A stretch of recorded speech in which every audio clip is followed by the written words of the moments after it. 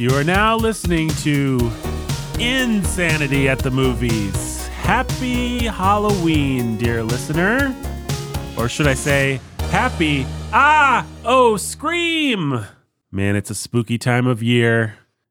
Jake and Ben had to listen to that bit of gold twice now because we had a failed recording. And they are applauding. I had to cut it out. I had to do a lot of post work to take out the sound of applause because I didn't want it to be distracting to you, dear listener. But Ben stood up to applaud and knocked his microphone out of its stand. And yeah, we had to replace the microphone. Ended up breaking. So it was a mess. It was a mess. But we're talking about a movie that's messy today that contains several messes. One very famous mess that has to be cleaned up, and a movie full of insanity and, oh my goodness, so many things to talk about. We're talking about Alfred Hitchcock's Psycho from 1960, arguably the most influential horror movie of ever.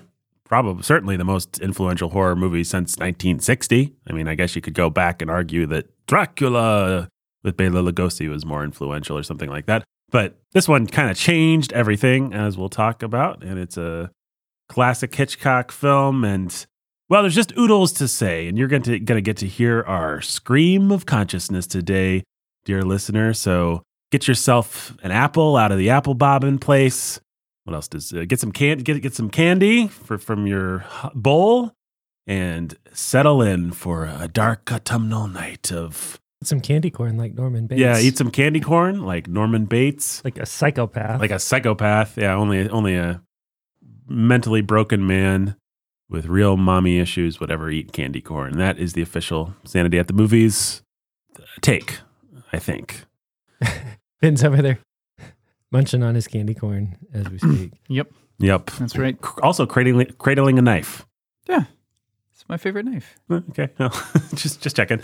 Guys, let me introduce the podcast. This is Sanity at the Movies. Let me introduce the people. We've got Benjamin Skolzer, preacher who's a bleacher of murder scenes because he has to clean them up. Mm-hmm. Can I be a creature of murder scenes? Oh, sure. Yeah. The preacher who's the creature from the Black Lagoon. There we go. And I, of course, am your humble and obedient ghost on this very special Halloween episode. We've also got Jake Menskiller, the pastor who's a master of bleeding, as he is each and every year. I just bleed.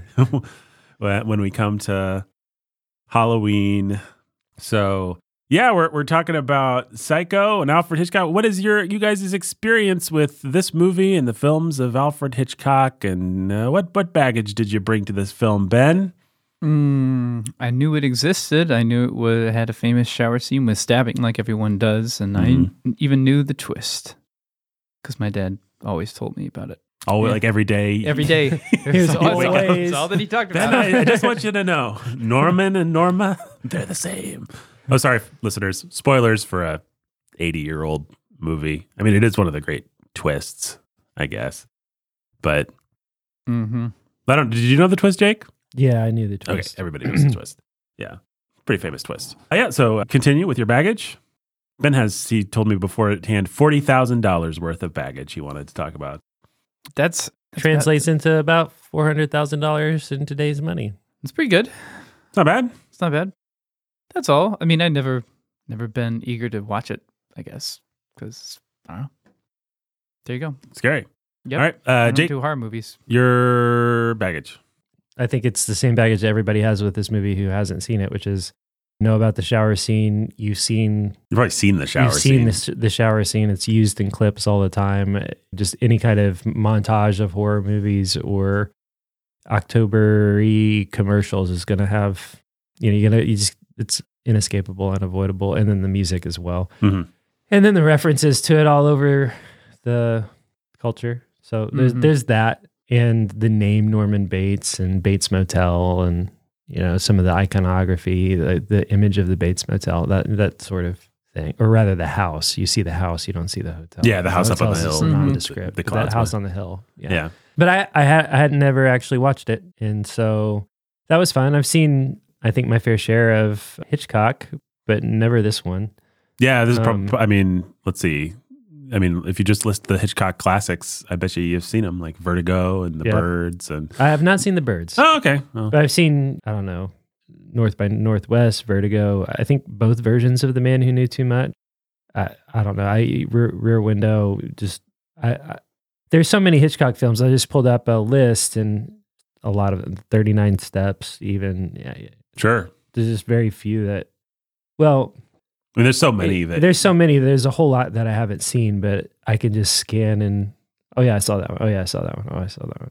To Catch a Thief. It just doesn't matter. But yeah, this I would say, I guess the two big back-to-back more horror films are the two that I haven't seen or hadn't seen before now. Psycho and the Birds. Yeah, Birds really nihilistic, arguably kind of scarier in its way than Psycho. Well, I don't know. It depends on what gets you.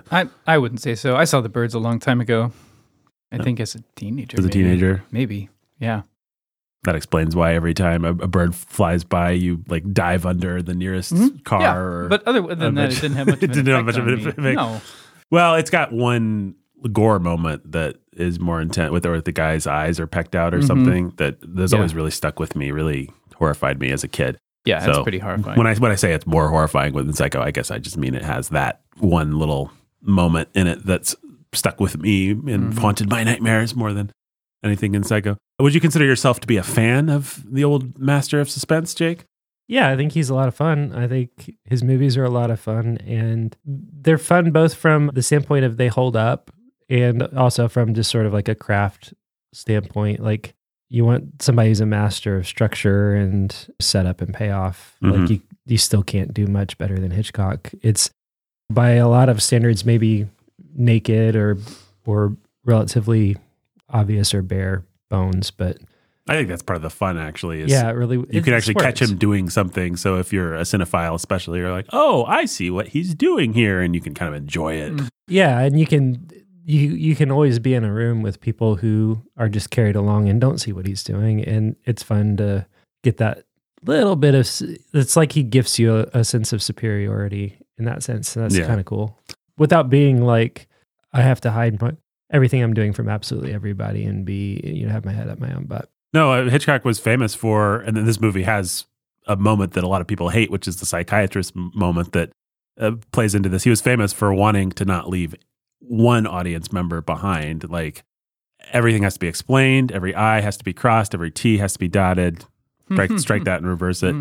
Like, everything needs to make sense. We need to know what happened to the money and where it went, even though the money ultimately doesn't matter. Like, we don't want any audience member to be ahead of the movie, but we also don't want any audience member to be behind the movie. So he just lays out everything in a linear way that people can follow while doing the most egregious cheats. Like in this movie, you have egregious, I don't know if you guys figured this out, but by the way, folks, full spoilers for Psycho if you haven't seen it. It wasn't Anthony Perkins playing Mother in any of those. Anytime you see Mother, it's just a lady, which is about as egregious. That's a cheat. Which is a cheat, a big cheat. Until the very end. Until the very end when he comes out and is revealed. But like the shower scene, like Anthony Perkins had nothing to do with the shooting of the shower scene or with the death of Detective Arbogast or anything like that.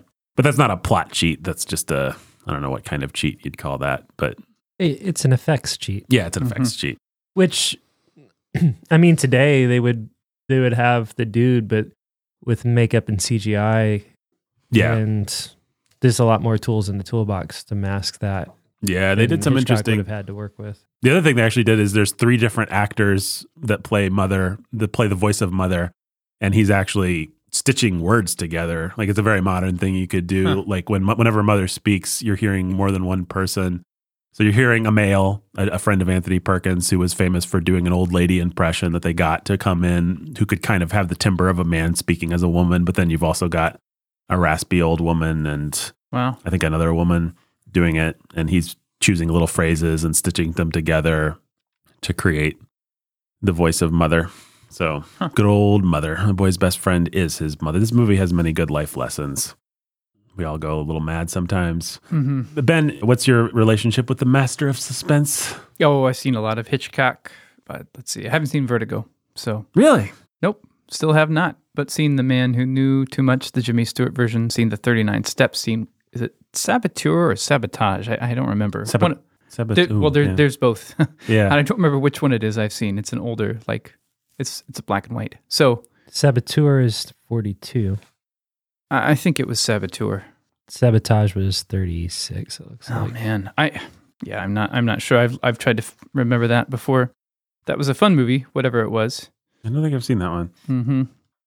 Is the Statue of Liberty in the one that you remember? No. Oh, I thought that one was. So that's Sabotage. That's okay. Okay. Yep. Sabotage. Seen Sabotage. Which one is it where she's married to Cary Grant and he may or may not be a that's, bad dude? Oh, I would have remembered it if you. Suspicion. Yeah, I've seen Suspicion. I've seen Notorious. I've seen that other one where Gregory Peck is a crazy guy, except not. Yeah, that one stinks. That one stinks. A lot of people like that one. I don't know that I like Spellbound? I don't think I like Suspicion either. Spellbound. Well, some of the old ones, like Notorious, are just so hard-edged in their characterizations. Like the heroes are just not likable. But Notorious I is think really it's cool, a real. though. Yeah. It's a real. I don't know. Eye-opening, enlightening, interesting thing to do to watch. The Man Who Knew Too Much back to back. Yeah, I've never seen the Peter Lorre version. I've only seen the Jimmy Stewart version. Yeah, I mean, you just get this sense like, you know, he hit the 50s or whatever and was just like, okay, well, I've spent the last 30 years learning how to do this, so it's time to actually do it. Yeah. And it's not like The Man Who Knew Too Much, the 34 Man Who Knew Too Much or 39 Steps are bad movies. It's just that he felt, it just seems like he felt like he hit a stride.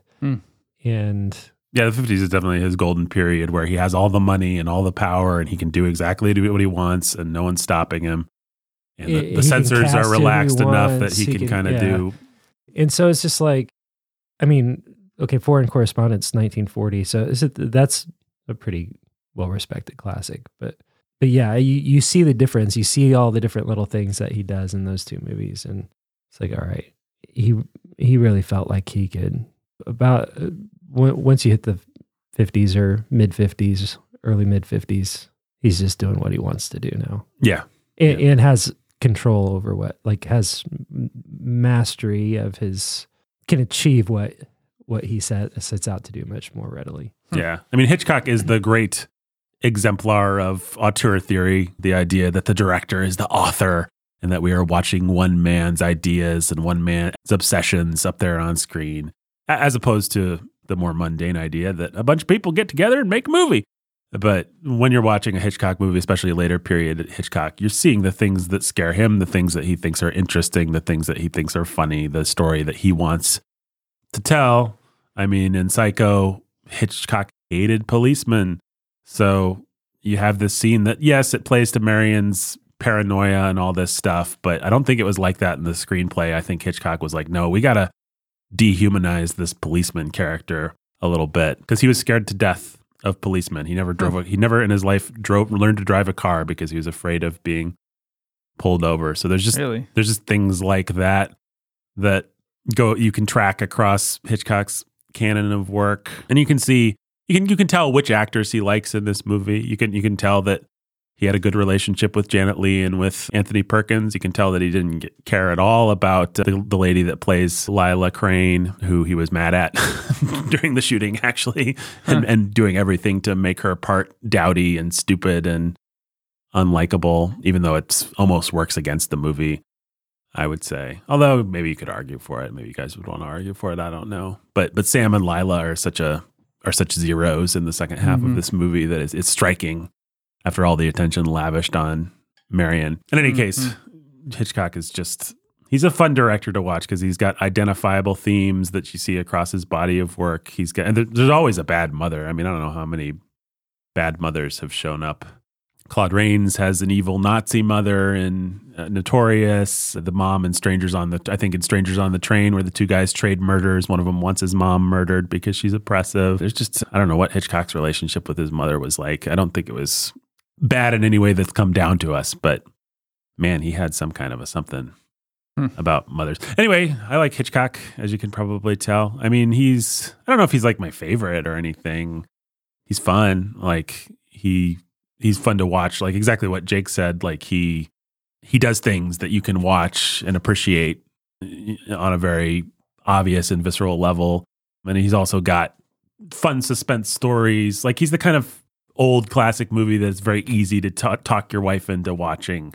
Yeah. Or well, he's going to cast, Jimmy Stewart, or he's going to cast Cary Grant. Yeah. It's going to be fun. It's going to be cool. It's going to be an enjoyable classic movie experience, just on a superficial level. There'll be some glamour. But there are multiple levels that you can enjoy it on. Right, yeah. I mean, and Psycho doesn't necessarily fit all of this, but usually there'll be glamour and there'll be some sex appeal and there will be some stars of the period that we like. And it's just everything that you watch an old Hollywood movie for on a superficial level. Yeah. Oh, I like Jimmy Stewart because I like It's a Wonderful Life, but I've never really seen him in anything else. Right. Oh, he's Rear Window. Let's do that. Right. And that movie's supposed to be like he's a voyeur watching people in his crappy apartment and all this stuff, but then like half of it's like him having like banter with Grace Kelly, and she's like the height of coiffed, perfected elegance. So it's like, I get to experience Jimmy Stewart outside of It's a Wonderful Life and Grace Kelly. Yeah. I know that name. Like, and yeah, she's got all of the Grace Kelly that what's her face in Mad Men was trying to. Yeah, I mean, Grace Kelly was the Mrs. Draper. Yeah, whatever that actress's name is, January Jones. January Jones. Yes. So we're all Hitchcock fans, I guess. Yeah, to one degree or another. Yeah, you always feel like he's playing games with you as a viewer in terms of like the abstract themes or not so abstract. Yeah. Have you seen any of his silent films? Like the sex that he actually cares about. I mean, he's one of those directors that made that transition. Goes all the way back. Goes back to silent film, right? He's got a whole silent oeuvre. I mean, a lot of it is him finding his feet. So there's stuff that's interesting historically, but not necessarily all that much fun to watch. I've seen some of his very early talkies. Like I think I've seen The Lodger, but most people agree he doesn't really hit his stride. The Lodger is silent. Is it okay? Well, maybe I've seen at least part of that. I just have it pulled up in front of me. That's 1927. Okay, yeah. Most people would say he hits his stride with, what's the one where the lady, it's not Strangers on a Train, but it's also a train. The Lady Vanishes. The Lady Vanishes. Which I've never seen. Yeah, and then around that time, he does a bunch of British classics like 39 Steps, The Original Man Who Knew Too Much. And then he goes to America. He has these different periods. He goes to America and he does Rebecca and Spellbound, which are their own glamorous, big budget Hollywood kind of super productions of the time, which have their problems. And Notorious is another one of those, which have their problems because Hitchcock didn't have full creative control. He was always fighting with David Selznick, the producer. So it's kind of not exactly his vision. But a lot of people would say that's some of Hitchcock's best stuff.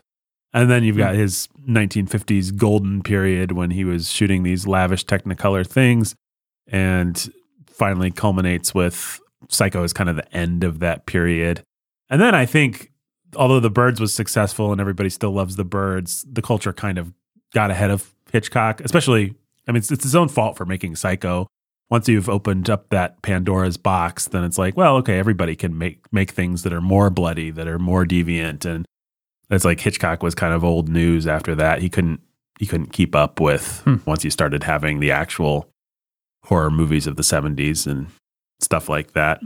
And his last couple movies, like Frenzy, are pretty tawdry in their attempt to kind of disappointingly tawdry. Not that the tawdriness is always there with Hitchcock, but I think we all love the elegance of the older movies where the tawdriness has to be kind of subtext one way or another. I've seen Torn Curtain, which is an older movie after The Birds of 66 with Steve McQueen. I think I've seen that one. It's an okay, like it's basically just works as a kind of action adventure in its way. I mean, still you got Hitchcock, the Hitchcock of it all, but it's pretty light. Yeah. His usual flavor is not heavily sprinkled on the movie. It's just like an espionage thriller with Steve McQueen. It has a famous fight scene where Steve McQueen and this other lady wherever he is force this assassin's head into a stove. Oh no! Until he dies. That'll get somebody. They got him. Okay, good. He deserved it, I guess. Yep. All right. Well, so there's your Hitchcock. There's your Hitchcock. Well, let me. I said Steve McQueen. I'm sorry, Paul Newman. Okay, yeah. Paul Newman. And then there's one with young Connery from around that time. I forget what it's called. Marnie. I think Marnie has. Yeah. Young Connery. Never saw it. Yeah, those post kind of Psycho and the Birds movies are interesting. Frenzy is the one I think of that's just like, oh no, Hitchcock's trying to be relevant in a world that has nudity and violence and stuff. And this just feels really dark and ugly. I mean, there's still some elegance to Psycho. I think Psycho and The Birds are the last of the, like, we still have to have some elegance to this. I don't know. Let me take us back and give us a little context. So I hate true crime podcasts. I'm not a fan of the whole genre of true crime docudrama. We take a real life story of someone's miserable pain and turn it into entertainment. Not a huge fan of. I suppose there are things that transcend the genre, like Truman Capote's In Cold Blood or any number of things you could name. But I think basically when you see at the supermarket all these books about this stupid Jeffrey Dahmer show that Netflix just came out with, like, Yeah. Didn't you read a whole book on the Manson family? Yeah, I've read both classic Manson books. I've read Helter Skelter. Maybe I wouldn't read it now. I mean, that was 20 years ago probably that I read that book. And then I read a different book that is actually trying to dispute that book that you can listen to us talk about on some episode of Sound of Sanity, where we talked about where the guy's drawing connections between the Manson family and the CIA. And it's not, it does cover the Tate LaBianca murders, but it's not about them. It's just about the world that they happened in. So anyway, I don't like true crime. That's all of which to say, this is the closest we'll ever become a true crime podcast, because you had to talk a little bit about the inspiration for Psycho. Ed Gein, the Plainfield Butcher. But actually, let me take a step back before we even get to that and talk about another serial killer, H.H. Holmes, the first documented serial killer in the United States of America. 1888, you had Jack the Ripper over in England. Certainly not the first person to go and kill a bunch of people for pleasure, but the first person to sort of capture the public imagination in the age of the newspaper. Mm-hmm. And H.H. Holmes was the first guy like that in America, in the United States of America. And in 1894, thereabouts, in the Chicagoland area, H.H. Holmes was concocting his latest dastardly scheme. And it went a little something like this. He had a buddy, a carpenter friend named Benjamin Pitzel. And he said, "Hey, Ben, you know what? Why don't we fake your death?" And Benjamin Pitzel was like, "Okay, yeah, we can fake my death. How are we going to do that?" "Well, we're going to set you up as a scientist." See, this is a really great plan. We're going to set you up as a scientist, and then we're going to have your lab explode. And Benjamin Pitzel's like, "Okay, cool. So equals profit how?" And H.H. Holmes is like, "It's an insurance scam, my old friend. We're going to find a cadaver. Don't worry. I'll find the cadaver. Don't worry about it. And we will burn it beyond recognition in the explosion of your laboratory, and we will claim that it is you, and we'll make lots of money from the insurance company." And Pitzel, who had gone in on dastardly schemes with the vile H.H. Holmes before, agreed to the plan. Unfortunately, H.H. Holmes had trouble finding a cadaver. And so he decided, well, there's one cadaver that I have pretty readily available. I mean, I'm going to have to make it into a cadaver, but there's one pre-cadaver that I have available. Is Benjamin Pitzel, my friend, who I came up with this scheme. Actually, if we're going to present somebody who's supposed to be his corpse, why not just present his corpse? So he burned and chloroformed his friend, quote unquote, Pitzel, and presented the body to the police, to the insurance company, and made a lot of money. Now, that is not the interesting part of the story. That is not the shocking, sad, horrifying part of the story. Here's the really spooky, scary, horrifying part of the story. What H.H. Holmes did next. H.H. Holmes then went to Mrs. Pitzel, Benjamin Pitzel's wife, and he said, "Hey, I'm going on a trip, and I wonder if I could take your daughters, Alice, Nellie, and Howard, your little baby son, 3 of your children, to accompany me." And Mrs. Pitzel, here's the crazy part. Mrs. Pitzel said, "Sure, that sounds great." She obviously did not realize that H.H. Holmes was the murderer of her husband, but she was just like, "Yeah, sure, you can take my daughters and go on a trip around the country with them." And so H.H. Holmes left with the children, and that was the last that Mrs. Pitzel ever saw of those children. We don't have to talk about that. But here's the point. Erik Larson wrote a great book called Devil in the White City, which talks about the Chicago World's Fair of that time and the serial killer H.H. Holmes plying his bloody trade, and kind of puts them together in a really interesting way. And the case that he makes is that people back then, like I said, it's not that there weren't serial murderers. It's not that there weren't killers. It's not that nobody had ever heard or conceived of the idea of someone who just liked killing people. Mm-hmm. But it wasn't really a category that people thought in. It wasn't really a category that people thought in. Just in the same way that in recent decades, a lot of literature and publicity has surrounded sexual abuse. And so we all think in categories of sexual abuser, child molester, stranger danger. These are all, it's not that people didn't realize strangers could be dangerous before that, but they just didn't have an easy handle for it the way that we have now. Mm-hmm. I am so trained by the way that people talk about these things that I think in the category of, well, that person might be a predator against my child. That person might be a predator against my child. Here's the steps that I take to make sure that there's no predator against my child.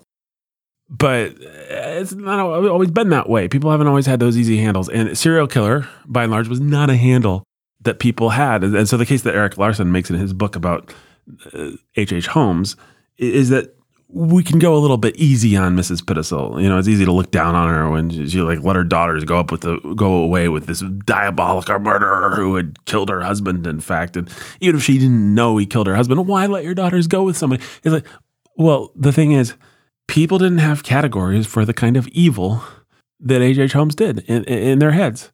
Not in the same way that we do today. And so why do we have those categories? Well, some of it is because of Jack the Ripper. Some of it is because of H.H. Holmes. But the real golden age of serial killers begins with the inspiration behind Psycho, behind the Texas Chainsaw Massacre, behind all the stories, all the slasher movies. And that gentleman's name is Ed Gein.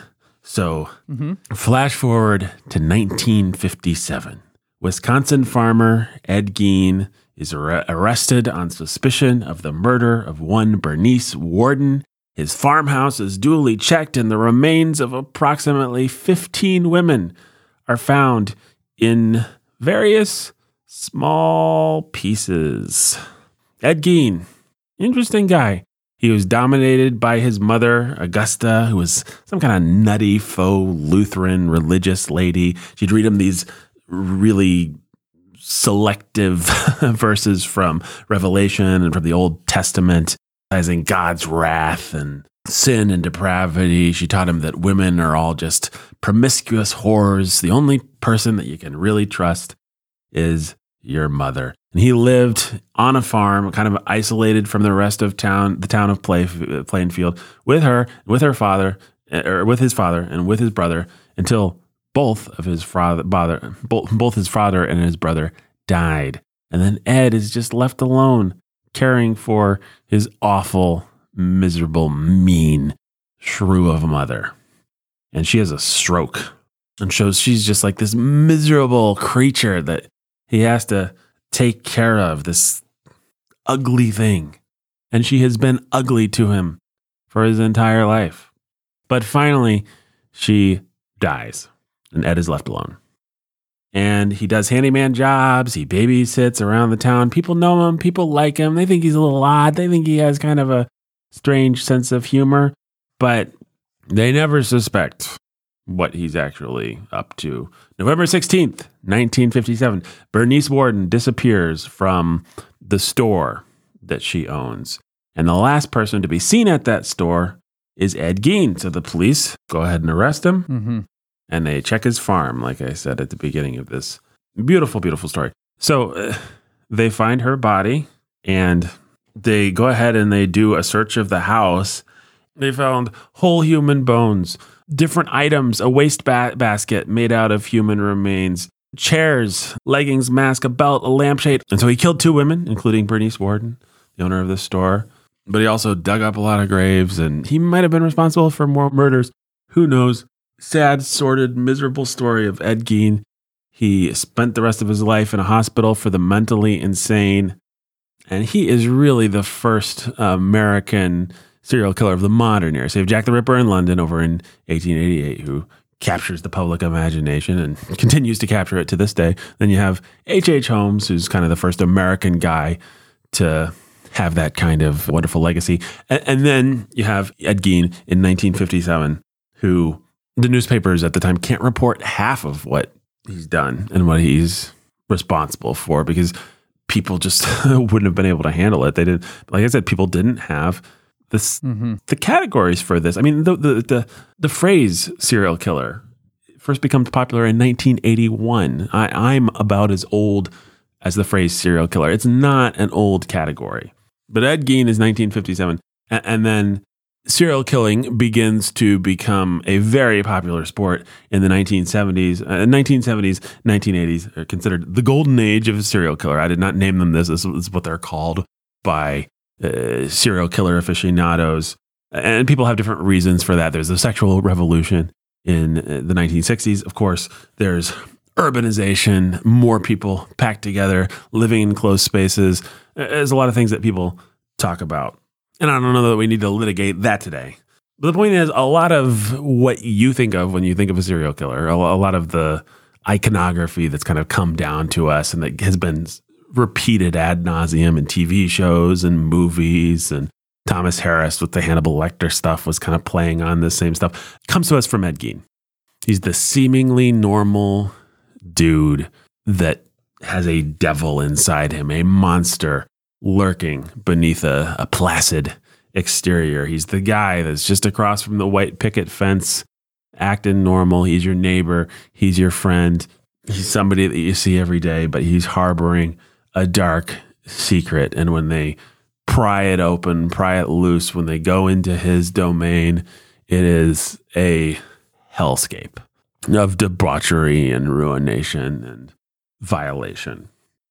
And he, especially through pop culture, through movies like Psycho, I think he really helped shift the culture away from any kind of fascination with the supernatural in terms of what we're scared of. What scares us today are real life horrors. What scares us are school shooters and serial killers and the kind of terrible things that happen in a concrete material world. Of course, there's still many popular ghost movies and stuff like that. But by and large, as a culture, I wouldn't say we're really super scared of the supernatural. What we are scared of is the horrible things that can happen inside the seemingly normal human mind and the horrible things that human beings can do to each other. We're not scared of Dracula. We're not scared of Gothic castles. We're not scared of supernatural evil. We are scared of what our neighbor is capable of. We are scared of what the guy that we wave to every day as he goes to work across the street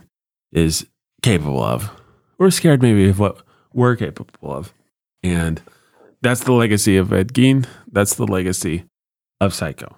And just living not that many miles away from Edward Gein was a guy named Robert Bloch, who wrote the novel Psycho. He was a protege of H.P. Lovecraft.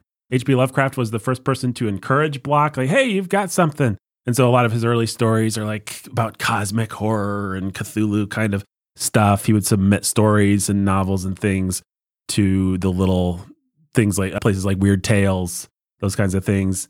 And post World War II, Robert Bloch had a realization, which is that, wow, horror really isn't like what lurks in the shadows of castles. It's what lurks in the shadows of our mind. And so he wrote the novel of Psycho, more or less explicitly based on this real life murder story of Ed Gein. Norman in the book, much more like Ed Gein. He's fat, he's slobby, he's unkempt, he's a drunk. The whole scene where he's peeping through the hole is much more icky. Not that it's not terribly icky in the movie, but it's just a little different when it's sweet, childish, handsome Anthony Perkins. But the thing that absolutely fascinated Robert Bloch about the whole Ed Gein case, and the thing that he understood would be fascinating to all of us, was the idea that this guy could just be your neighbor. He could be your friend. He could be somebody across the white picket fence from you who was just somebody that you knew that this kind of evil could lurk hidden, or maybe not so hidden, in regular society. People always kind of think, or I've heard people criticize Psycho because how could Norman get away with all this in a little hotel that's like right out off this stupid small town? Like, why didn't people figure it out? Like, mother's sitting there propped in the window. But I think that reads perfectly on a sort of creepy psychological level. We all understand that people get away with things all the time, and it's right under the nose of everyone, and people just, they don't want to see. They don't want to see. So these things happen. So Robert Bloch's big quote was, "Here was a town where a person sneezed on one side of the town, and on the other side of the town, someone said, 'Good Gesundheit.'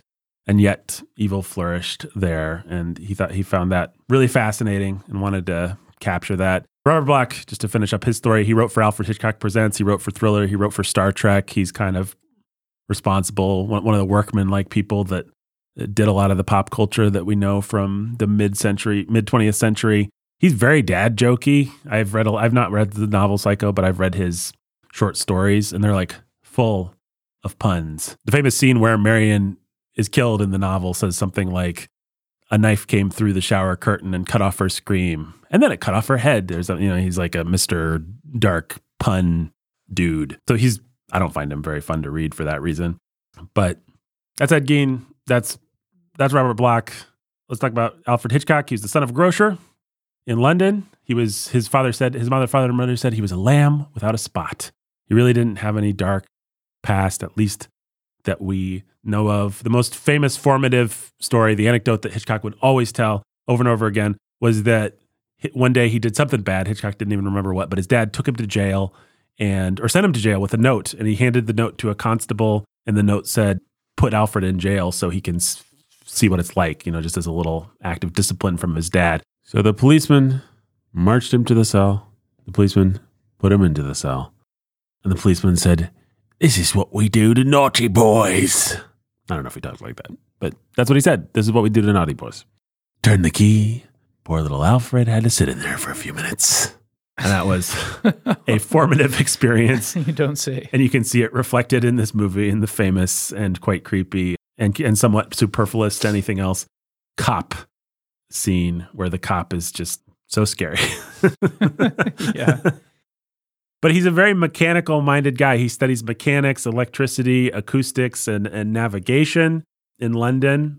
And then he's looking for a job, trying to figure out what he's going to do. And famous players, Lasky, the production arm of Paramount Pictures in London, is opening a studio.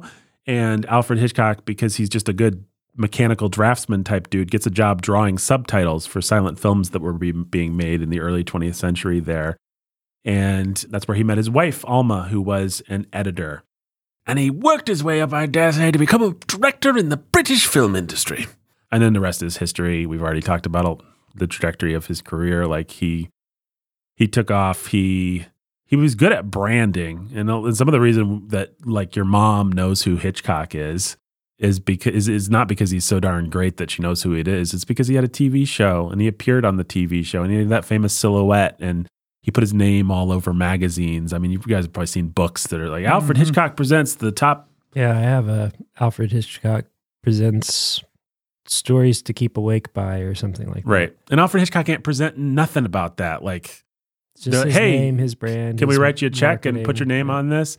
There was Alfred Hitchcock magazine. There was a TV show. He was just a really canny self-promoter. I mean, he was like the first of this breed of like Chris Pratt or The Rock or Tom Cruise. Walt Disney. Walt Disney is maybe the ultimate. Yeah, Walt Disney knew how to brand himself to children. But Alfred Hitchcock branded himself as like, he's the suspense guy. But it also helps that he was really, really, really very good at what he did. He was a fastidious solver of problems. He did not care about people. He did not care about his actors. He was accused of saying that actors were like cattle. And he said in a famous interview, "I never said that actors were cattle. I said they should be treated like cattle." Didn't get along with actors because his idea was, "I've already storyboarded this thing. You figure out the motivation. I'm just going to come up with a place for you to stand. You've got to hit that mark. You've got to stand there. You figure out how to make it plausible that you'd stand there. I'm doing the camera. You're doing the acting stuff." And so people like Janet Leigh can do really well in that. Like she brings a lot of pathos to Marion. People like Anthony Perkins brings a lot to Norman Bates. And you have to imagine Hitchcock had something to do with that. Like I'm sure the legends aren't, he did not care. You can't not care and get these kinds of results.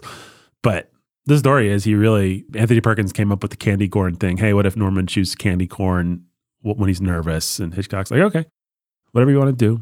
Is he going to be chewing that candy corn in the shot that I designed? And you'll be standing in the right place. And it's like, okay. He famously said, once the screenplay is finished, I'd just as soon not make the film at all. All the fun is over. I have a strongly visual mind. I visualize a picture right down to the final cuts. I write all this out in the greatest detail in the script, and then I don't look at the script when I'm shooting. I know it by heart, just as an orchestra conductor needs not look at the score. It's melancholy to shoot a picture. When you finish the script, the film is perfect, but in shooting it, you lose perhaps 40% of your original conception.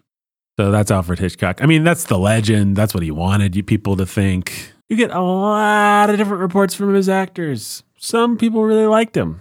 He was the kind of guy, I think, if his light was shining on you, you really liked him. And then once he decided he didn't like you, you were toast.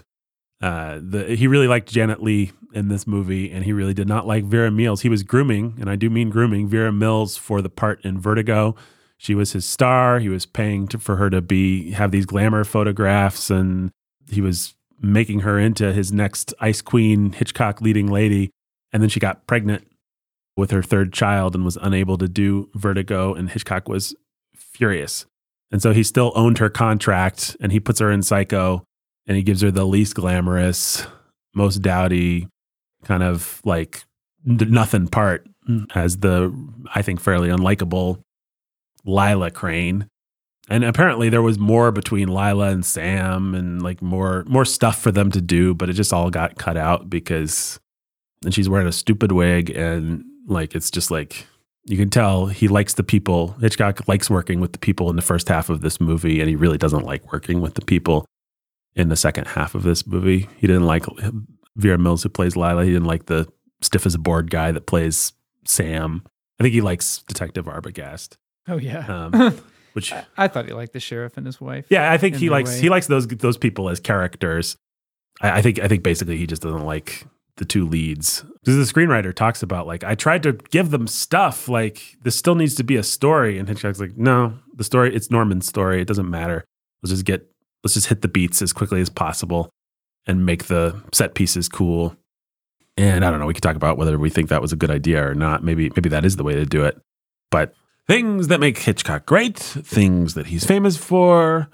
The two things that were big when he was getting into silent film that he was influenced by were German Expressionism, which is, everybody knows German Expressionism. It's Nosferatu, it's Metropolis, it's these bigger than life things where you distort reality in order to express an emotional state. Like, this person's sad, so the whole set is going to be looming over them in a gothic way to show the despair of their soul, or it's that kind of thing. It's a high art movement in Germany, but it was really influential in the 20s and early teens when Hitchcock was coming up. And then Soviet montage theory, Eisenstein, and those kinds of things where you it's not about the individual frame of film or the individual camera setup. It's about putting them all together. The famous Kuleshov experiment, where you take the same, we've talked about it before, where you take the same image of a dude just looking into the camera, and then you cut it together with a little girl picking flowers, and it looks like he's really affectionate, and you cut it together with an image of a dead cat or something, and it looks like he's disgusted. It's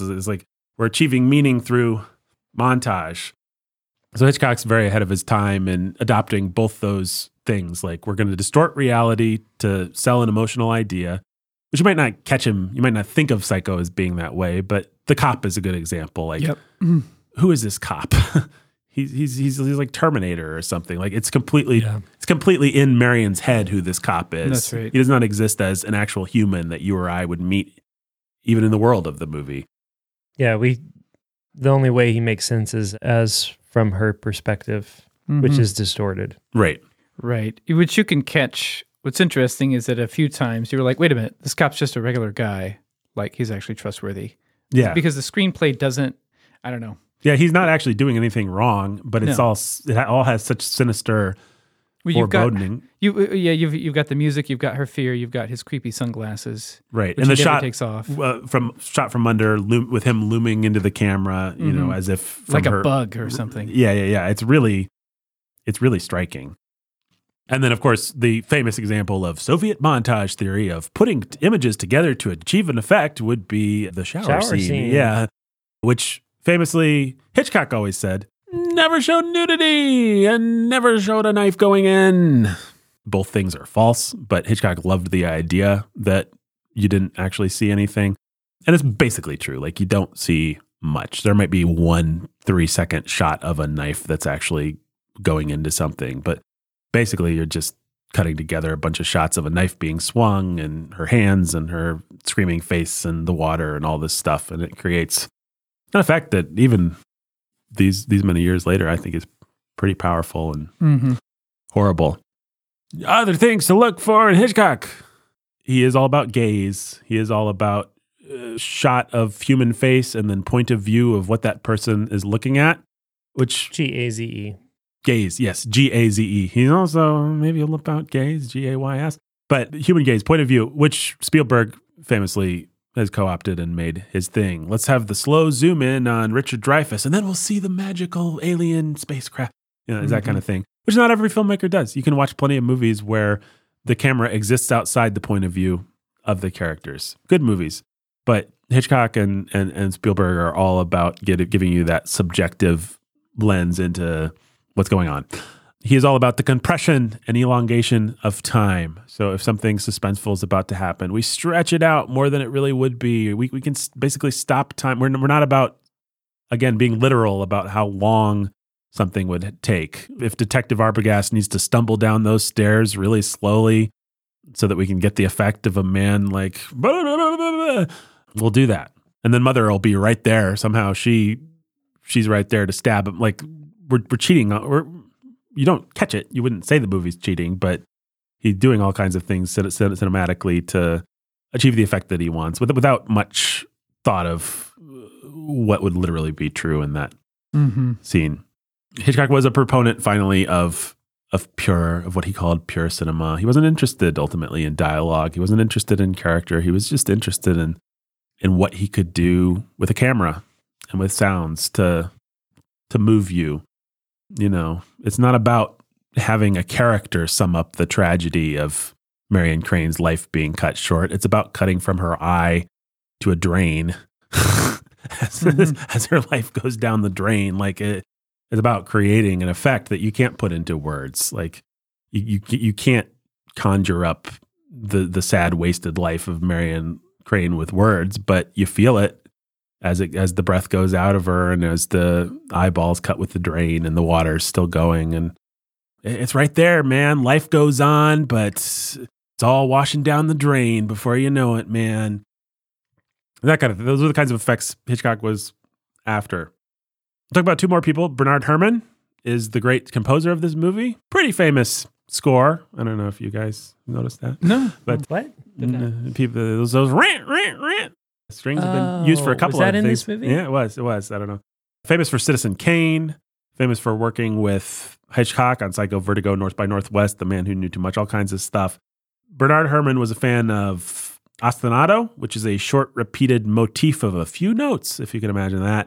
The difference between Bernard Herrmann and a lot of classic film composers, including people like, say, John Williams, is that John Williams is going to write like a big melody and a fanfare. Here's the Indiana Jones theme. And you can certainly pick out discernible themes in a Bernard Herrmann score, but what Bernard Herrmann's really good at and interested in is creating a texture, a mood, a feeling of, you don't walk away humming Psycho. There's nothing to hum really, but you certainly do feel it in your bones and it sticks with you. No pun intended. You talk for just a second about Anthony Perkins. I don't know. I think we do know that he was gay. He was cagey about that for most of his life, but I think he actually died of HIV. So I think it came out around then. He was also mishandled, as he put it, by his mother, sexually abused in some way. And he actually made his Broadway debut in a play called Tea and Sympathy, which is about an effeminate man who's mocked at the school that he goes to, and then a woman has to they have to find the right woman to cure him of his effeminacy and help him not be gay anymore. So it's a really early and really politically incorrect by today's standards look at those kinds of things. But Tony Perkins is the guy that you get for that kind of thing. He plays like these effeminate, longing kind of characters really well. He got so tired of being gay that he actually married a woman and turned to like shock therapy and conversion therapy stuff to try to beat it. And it's really interesting to try and get through the weeds on that, because obviously anything that you read is written from the perspective of somebody that's saying shock therapy bad, conversion therapy bad. Obviously, if Tony Perkins had just been able to flower as the gay man that he wanted to be, then everything would be wonderful. But apparently he was pretty tormented by it and wanted to change, but not in time not to die of HIV. So really, I mean, the only guy that could play this character, born to play Norman Bates and lived to see that become his legacy. Like, he did do other interesting things, but everybody knows him as Norman Bates. I mean, he just got typecast, and he eventually made his peace with it and did some Psycho sequels and stuff like that. But he resented it for a long time, as you would if everybody just expected Norman Bates. Very shy, sensitive, likable guy. Sounds like he was pretty much the guy that you see in Norman's more likable moments. But just one of those perfect sort of, you couldn't, how do you cast this? So 1959, Hitchcock is trying to figure out what his next project is. Hitchcock had trouble figuring out what his next project is because he always wanted to be a step ahead of the audience. He always wanted to do something different and something exciting. And so it was just so hard for him to find material, because he wanted to find material that would be exciting for him. And Hitchcock has a problem in the 50s going into the 60s, which is that the French have outdone him with a famous suspense movie called Diabolique, which people may have heard of. And all these cheapy film producers like Roger Corman are doing like their Edgar Allan Poe movies and stuff, and making waves doing these really low budget suspense horror movies that audiences love.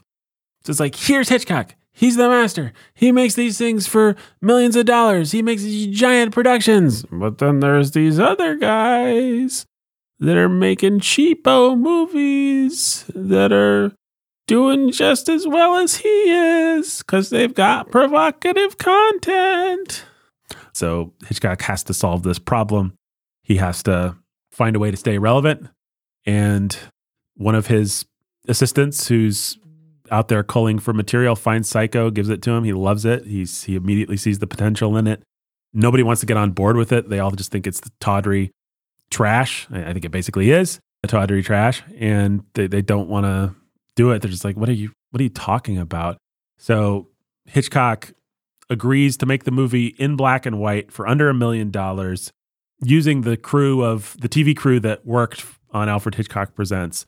So he did it for super cheap. He didn't hire any big stars. I mean, Janet Leigh was a pretty big star, but no Cary Grant. They wouldn't have been able to afford Cary Grant or anybody like that for this movie. And he did it with his television crew in black and white. I mean, he also thought it would be too gory and like, we're not going to get away with it.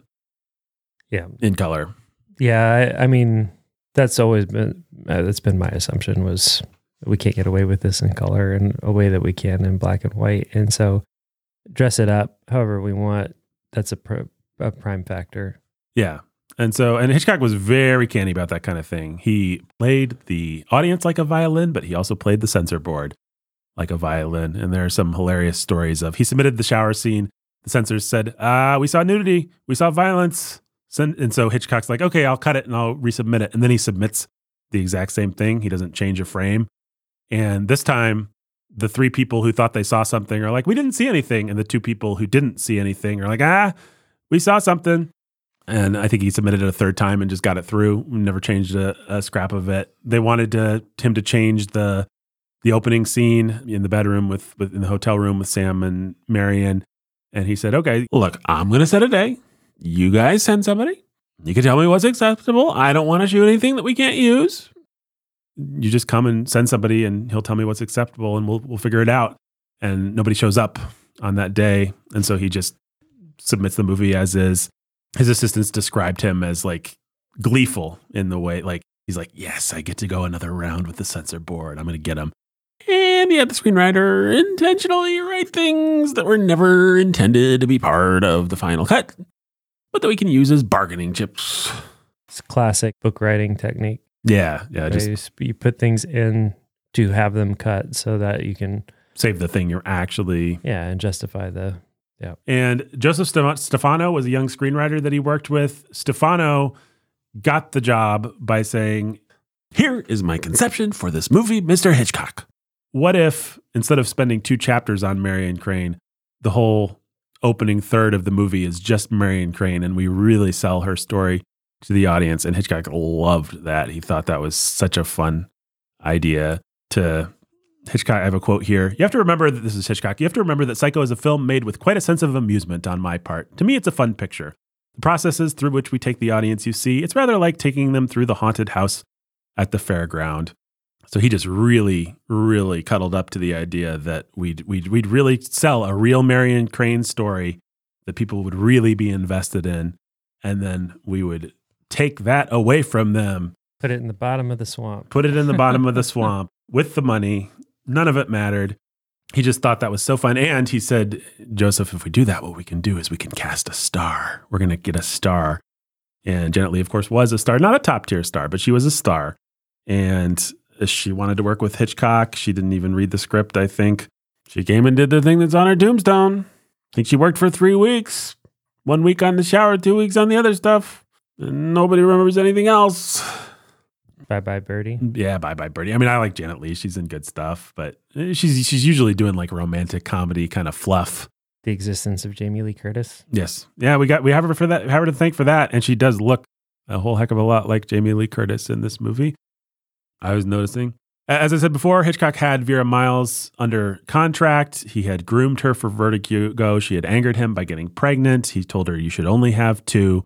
And she said, well, Mr. Hitchcock, you got your movie, but I got a son, and I'm happy with that bargain. And Hitchcock never forgave her, and I think intentionally sabotaged her by putting her in a bad role. And a lot has come out in the Me Too era about Hitchcock's relationship with these leading ladies who he would put under exclusive contract and groom up. I don't think he had any kind of actual sexual relations with them, but he was a weird, obsessive guy that liked to have young ladies under his thumb. He was not a nice man. He is what I think you'd expect him to be based on his movies. He has those obsessions. He has that sense of naughty, deviant sexuality or whatever. I think we're very blessed that Hitchcock lived in the time he did and had the censors that he had, because I think if he'd been able to just spill his id on the screen the way modern directors do, I don't know if his movies would actually be appropriate to watch. But luckily, he had to work within the confines of his time and find a way to make things work. He had a lot of fun keeping the movie a secret. He actually spread word that they were looking for an actress to play Anthony Perkins' mother. And so famous actresses, older actresses of the time who were always hungry for a good role, were like sending in their resume to try and get the role of Mrs. Bates. And he did this famous thing where he sealed off the set. There were guards at the entrances. People were not supposed to get in. There were no publicity photos. Janet Leigh and Tony Perkins did not go and do the talk show rounds.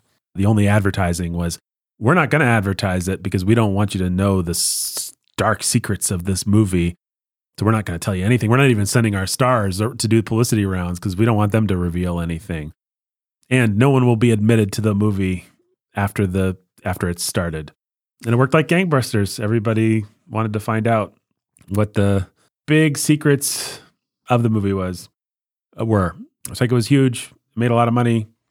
Arguably Hitchcock's certainly best remembered movie, most influential movie.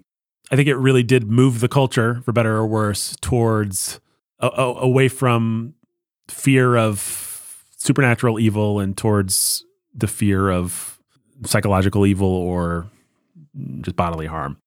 And that is by and large where people are today. I mean, we still have ghost movies and ghost stories, but really the whole genre of horror is more this kind of thing. And this is what really scares people. It's not what really scares me. I find supernatural evil in movies and stories to be much more scary than the Norman Bates brand. I do too. It's like, even if somebody broke into my house and tried to stab me to death, like, okay, it would hurt.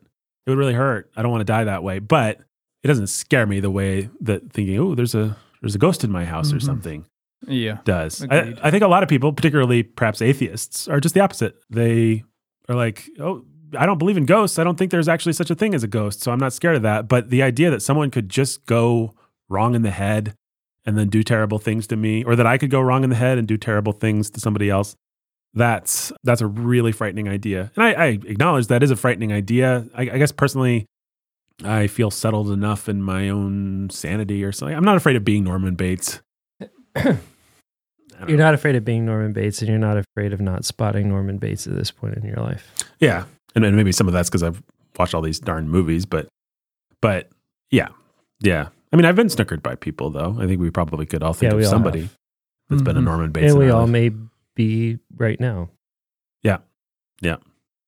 All right. Well, we need to talk about the big picture thoughts. Do you guys have any big picture thoughts on before we get to the movie itself, on the inherent fascination of this material? Like, why does our culture love serial killers so much? What's the deal with that? Why are these stories so fascinating? Well, now that you asked in the context of what you just said, I wonder to what extent it's a replacement for the supernatural. There's got to be some dark hidden world that explains our world. And maybe it's just in our minds and emotions. Yeah, I mean, I think that's what I was thinking about this, and I think that's what I would say. I think atheists need their boogeymen too. They need their demons, they need their jinns. And a way to cope with the evil of this world that's out there. Yeah. You know, which is to say the same thing, I guess, but the evil that's in man. I mean, one of the weird things about horror and the problem of sin, the problem of evil, the problem of original sin is one of the most obvious truths in all of our existence. Right. There's not a philosophy or a religion that doesn't try and deal with it somehow. Yeah. And yet it is one of the most denied, like intellectually denied realities of our existence too. So it's like fundamental, undeniable. If you're going to point out one thing about human nature that's undeniable, it's the fact that we are all messed up and do evil things and do things that we don't want to do or know we should not do, and have troubled consciences because of it. Like that is, you can't get more, I don't know that you can get more fundamental than that. Right. And so it's like the problem of human existence is the problem of evil and why we do bad things. And everybody works hard to deny that about themselves, works hard to deny that about the world we live in, and has to cope with it some way or another. It has to come out. It has to be dealt with. And the intellectual incongruity of it all has to be reckoned with. Right. How's that first? The intellectual. Well, it's interesting to me as you talk, because I'm like, couldn't they do that through just believing in a little bit of evil, or in, we're all compromised by evil? And yet there seems to be this need in people to believe in unmitigated, remorseless evil. Yeah. Like we all need an actual devil, whether we think it's Norman Bates or and we think an it's actual scapegoat. Yeah. But even in this movie, I don't think it's just Hitchcock's desire to tie up every plot thread that makes a connection from Norman Bates to us. Right. And that's a fascination with these serial killer shows, and has been for a long time, is, oh, you too have this same unplumbed darkness, and if just in the right circumstances, who knows, maybe mysteriously you could be drawn in to become unmitigated evil yourself. You could be the devil. And wouldn't you like it? Right. Is part of it too. Isn't there a thrill to it? Isn't there something enjoyable about it? It's like that bit I've been reading or rereading Orthodoxy by Chesterton, and he talks about this very thing where he says, you either have to admit that you can get some real pleasure in skinning a cat, and that skinning a cat would just be evil. Like you can't deny either one of those premises. So instead we try to deny the cat. Like, and that's his Chestertonian way of being clever and saying we just try to skirt the whole problem and divert it. Mm-hmm. But it's that exact sort of thing. It's like nobody can handle the tension of yes, there is a weird pleasure we derive from evil acts, and that's what draws us to them. And the reality that they are in fact evil, and we know they're evil. Both of those things exist at the same time, and these movies and types of things exist to play with both sides of it. And maybe Psycho plays much more heavily with one side than the other. Mm-hmm. But certainly a lot of true crime drama plays with the, wouldn't that be cool? Wouldn't that be interesting? Don't you secretly wish? Wouldn't you find, what is exhilarating? What does motivate people? What do they enjoy about? Like, they explore those types of questions in a way that's really sick and perverse. Mm-hmm. But they do explore it, right? Mm-hmm.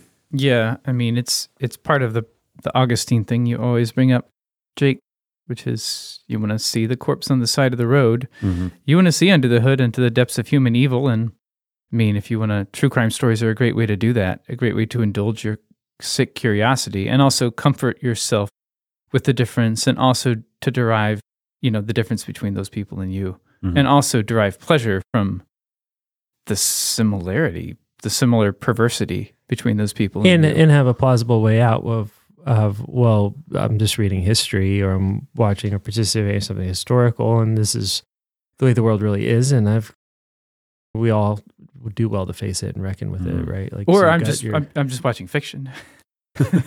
Yeah. well, it goes either way. Right. It goes either way. Right, which is why I think the ending of this movie is actually kind of brilliant. I mean, I'm just jumping the gun maybe a little bit, but I think Hitchcock intentionally cast that psychiatrist dude to be glib and full of himself. And it's like, yeah, he'll tie everything up for you and tell you there's all this Freudian thing. Like, he gives us a way out. Like, we're not Norman Bates. Norman Bates had X, Y, and Z happen to him, and it's really terrible. And, he disassociated and blah, blah, blah. Here's all this jargon. And you do kind of have a little bit of a safety net at the end of this Heart of Darkness that you've peered into. But then we cut to Norman, and suddenly we're sharing his head, and we're sharing his, as one critic I read said, his cosmic alienation. Norman's cosmic alienation at the end is in the prison that he's in his mind is the prison that we're all in. And we're meant to still find him as a figure of identification. I don't think that last shot is all just like, oh, there's Norman. He's bad, just like the psychiatrist said. Outside of you. No. Relegated.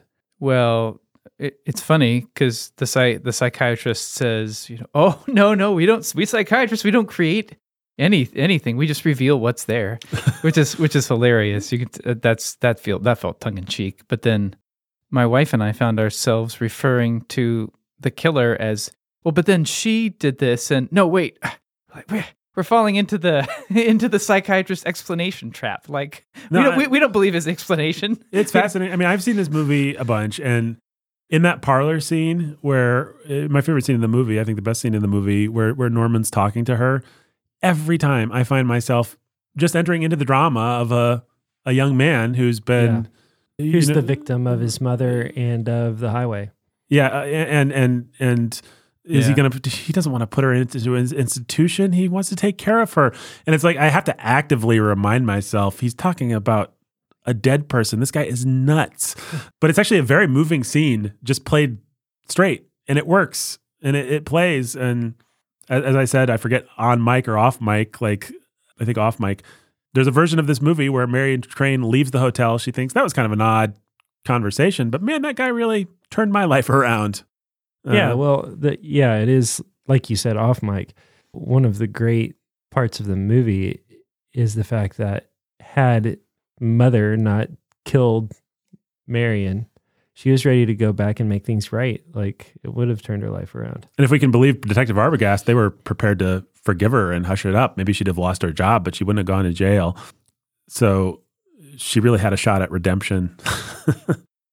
And Hitchcock, I mean, he doesn't like character. He says he doesn't like character, but I mean, he certainly is not above symbolism and character kind of writ large. He likes the idea of there's a baptism that's happening that gets horribly interrupted. Like, she's taking a shower to wash herself clean, and then it all goes sideways rather famously.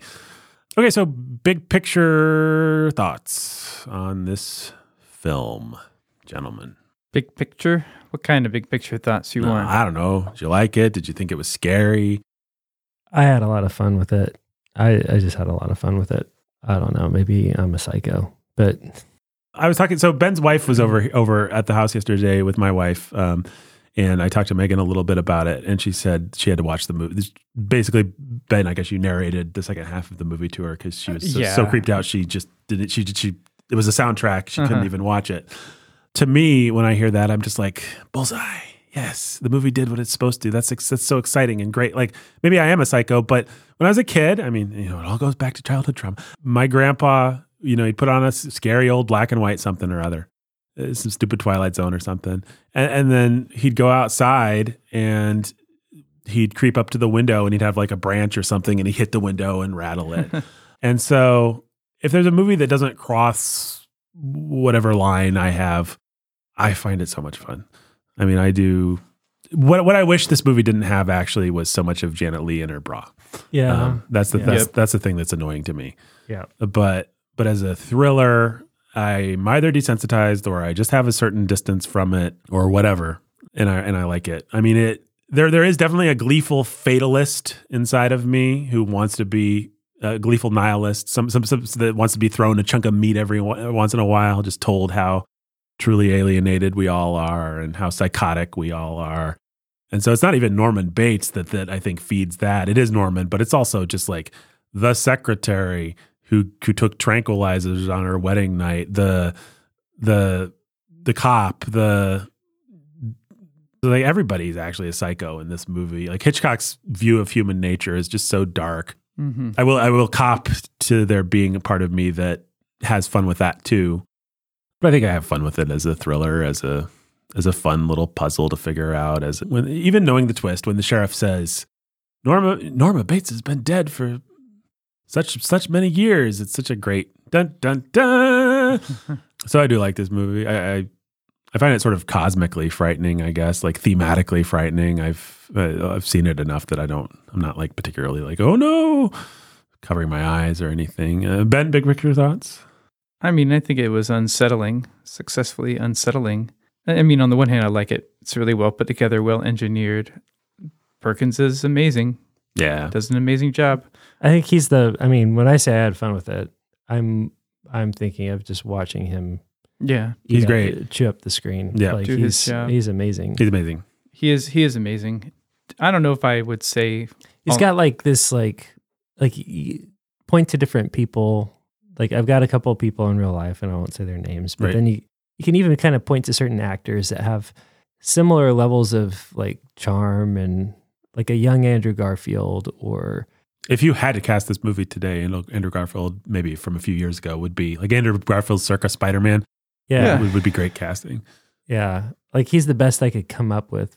It is just sort of like, who has that level of like charm and sweetness and self-deprecation. Yeah. Like where do you pull that? Like when he says there's some Bates Hotel motel stationery. I think he would probably cast Tom Holland actually, but he wouldn't bring the other stuff.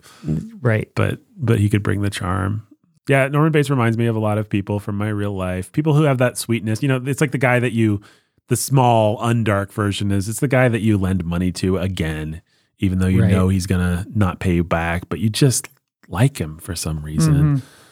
Like he does a good job of evoking pity and just that little boyishness, right? That like, I want to help the little boy. Yeah. He kind of comes jogging up almost like a puppy dog when Marion shows up. And yeah.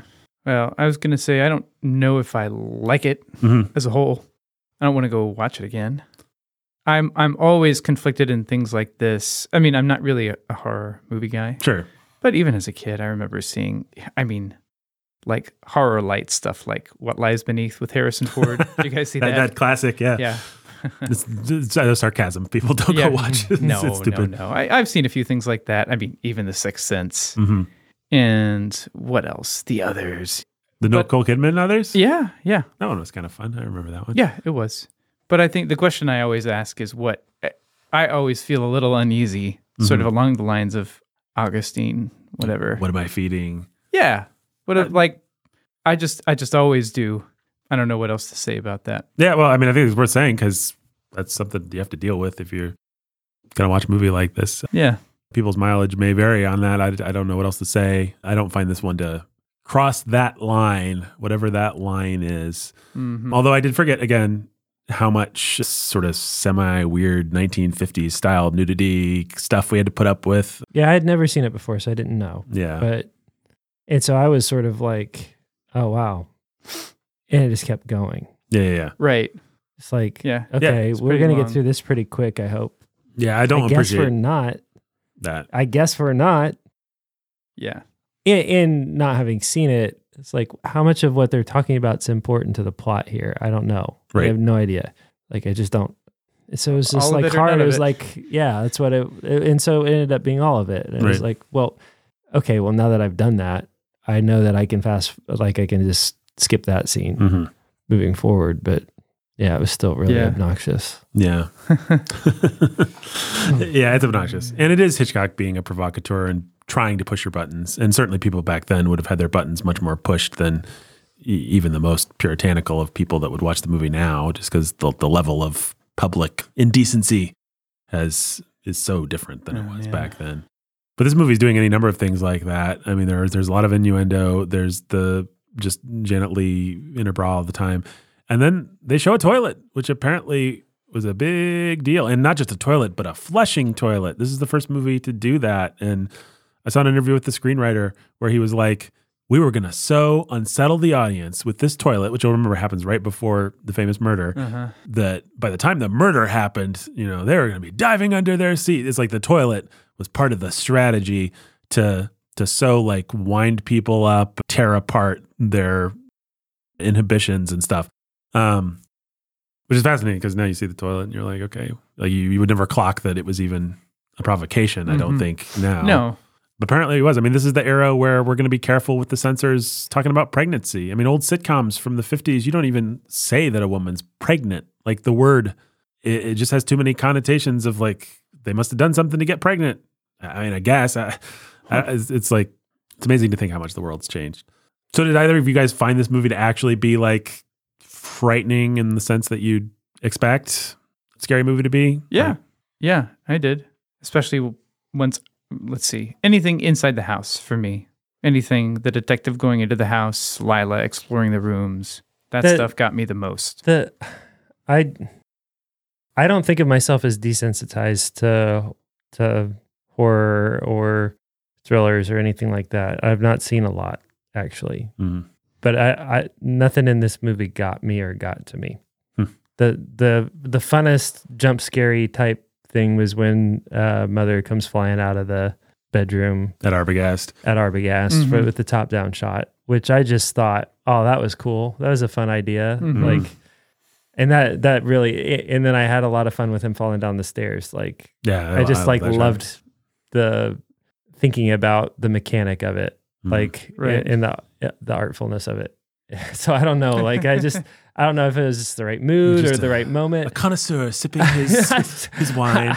It wasn't quite like that, but I don't know. Maybe some of it was, I watched it with Amanda and my oldest son, and Well, if you're a dad in that situation, then you have one of two choices. Number one, don't do it. Number two, have fun with it.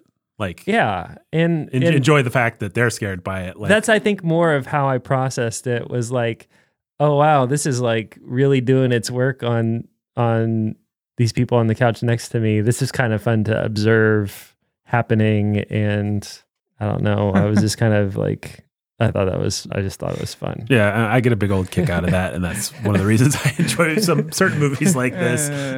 I mean, I'm the kind of guy who even when his own house is empty, except for him, he can at times get a little freaked out. Oh, no, I can do that to me myself too. Yeah. Oh, okay. All right. Well, I actually that's have for the same. But it's usually like Nathan was talking about earlier.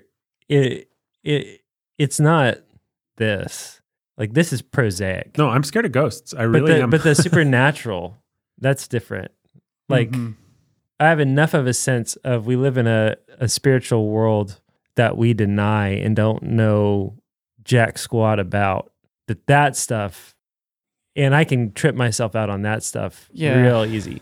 But the idea of just some, like, a maniac or the maniac next door that for whatever reason That gets to me.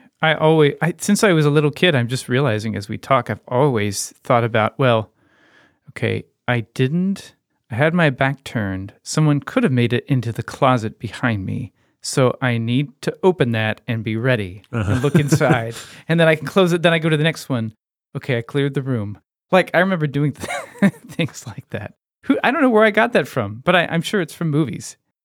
Yeah, that's really interesting. If my wife and kids aren't home and it's night, I'll be scared of like a specter at the window, or like those are the kinds of things I imagine are creakings and groanings and like Ebenezer Scrooge type stuff almost. But yeah, I mean, I find this movie creepy, not on a scene to scene basis. I find the idea of, I guess I would say the idea that you don't know where the threshold is. Like in a fairy tale, you always know when you're crossing into fairyland. You know when and where. Like if you go into the woods, the big bad wolf might get you.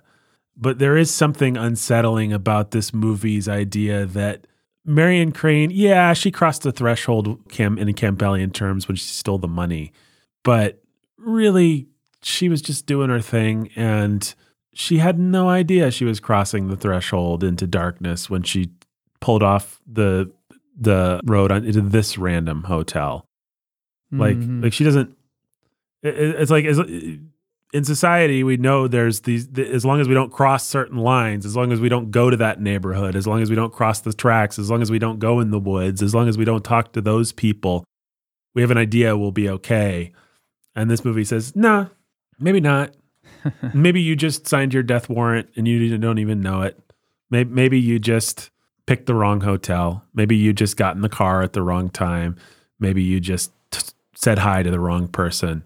And I do find that idea pretty scary. All right, let's talk through this movie. We got the credits, the most 1960s credits ever. Saul Bass invented kinetic typography. Or he didn't invent kinetic typography, but he invented this style of kinetic typography. Kinetic typography. Yes, moving words, my friends. Oh. It's like that 1960s kind of North by Northwest or Psycho style. And we're immediately in, we have these great credits, this Bernard Herrmann score telling us how terrible everything's going to be. And we're immediately in black and white. And we immediately have something that critics, the critics have often pondered over, which is why include Phoenix, Arizona, 2:43 p.m. Yeah, it's 3 in a row. It's place, date, and time. Right. As if any of it matters. Even to setting up Marion's story. Like even assuming Marion's story is the real story and Norman Bates never does his thing. Like why? Is it some kind of joke on Hitchcock's part? No, I think it's intentional, and I think it what it does is it says you are in a gauntlet. So it focuses you, right? When you see that in a specific time, was it 2:42? Yeah, 2:43, I think. 2:43 p.m. Okay, what it says is, all right, you're now in a scene, you're in a location, and you're at a specific time, and everything that happens now, scene by scene, moving forward, it matters. So you better pay attention to time, sequence, and order of details. And so it ends up working as sort of like a distracting element, but it also like gets you super focused in and drawn in. By the way, when the police put this story together, they're going to say it started at 2:40. It's almost that kind or of something sense. like that. Mm-hmm. Yeah, right. So it creates this like expectation for you as a viewer, and so it's like, okay, I need to know that we're in Phoenix. I need to know that that it's 2:43. I need to know these details, and I need to also be paying attention to other details like this because this is Hitchcock, and it's all going to make sense and piece itself together. Mm-hmm. It just puts you in a certain mentality or frame of mind that I think achieves an effect, like the toilet, right? If the point of the toilet is, oh wow, toilet. What other taboos will they cross? Yeah, and then suddenly mother shows up with a knife in her hand. Like, oh shoot, like I was thinking about the toilet, I didn't expect that. This gets you, I think, I mean, you could say, like, I haven't put too much thought in it, but if it gets you hyper focused on details and the details of what's coming next, and then maybe that primes you to miss the big picture of, actually, I think that Norman might be the killer. Yeah. Well, what Hitchcock wants you to do through the first third of this movie is focus on that money. He keeps cutting back to the money, the money, the money, the money. It's all about the money. Right. Well, and so even in that sense, like it is definitely a contributing factor to the idea that Marion's story and the details of it matter. Mm-hmm. Right. Like, and so it plays into the joke, if you want to call it that, or the surprise, the setup of actually she's dead and we're halfway through the movie. Mm-hmm. We have a whole nother half of the movie left. I will say, we were asking for our big picture thoughts on this movie. I love Marion's story so much that I'm actually always disappointed. I've seen this movie probably a dozen times, and every time I'm like, oh man, Norman's going to kill her? Why does this movie have to be about Psycho? I'm invested in this woman and her parent. Like, this is a pretty good Hitchcock movie that's happening right here, and Norman Bates ruins it for us. Come on, man. It's a great, I want to say joke. Yeah.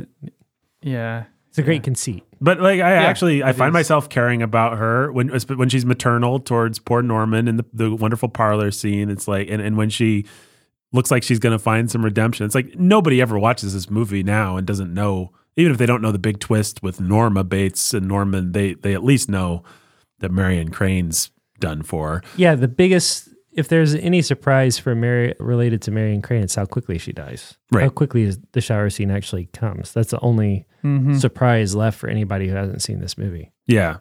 But I like her story. I like her. I mean, I don't like the tawdriness with which Hitchcock tells, especially the first part of the story, but it's very relatable. You know, this woman who's like about to be past her prime and she just wants to get married, and her boyfriend's a total sap, and she's got this stupid stifling office job, and then this boorish man with the $40,000, and she makes one dumb mistake, and then she's guilt-ridden, and all the stuff with the cops and the car salesman and like all that stuff. Like that's a really good movie. I like that movie a lot better than I like the Sam and Lila, adventures. Yeah. Well, I don't know if you were waiting to ask questions like this, but I was just going to give thoughts on the structure. Yeah. Like the fact that it does that, sets you up with this other movie and then destroys it. It's part of the world. It's part of Hitchcock's view of human nature. Like everyone has these dark secrets. Mm-hmm. And now Marion's part of that world too, because she stole something. Right. And now she didn't have a dark secret before that? I'm not saying she didn't. I just think you don't know what it is, do you? Oh, she was sleeping with a married man. Oh, is he married? He's divorced. Wait, isn't he? He's in the process of divorce. Oh, is it? Okay. That's right. But he's not divorced on her yet. lunch break in a seedy motel. There you go. Okay. Yeah. I forgot that. It's very important. So yes. So everyone is twisted and has secrets. But then you have like the line, the wonderful little other secretary lady played by Patricia Hitchcock, Hitchcock's daughter, who says she took tranquilizers on her. Her husband was furious when he found out she took tranquilizers on her honeymoon, and she just throws that out there. Yeah. I think that's important, and though. she's offering drugs to Marion, and then this other creepy boor guy with all the money is coming on to her in a really creepy old man way. Yeah. And it's just like, this is a world of darkness where everyone has and then has he turns darkness. around and claims that she was flirting with him. Well, in her mind, she does. I never thought that he actually, because he doesn't, you don't see him say that. It's like she's creating characters in her mind, which is a little foreshadowing of Norman creating. And the characters she creates are pretty dark. She has like the guy say, I'll tear the flesh off her or something. Yeah. I think this movie's point of view is... Which plays very much into that, her sympathy with Norman. Yeah. Yeah. They are both...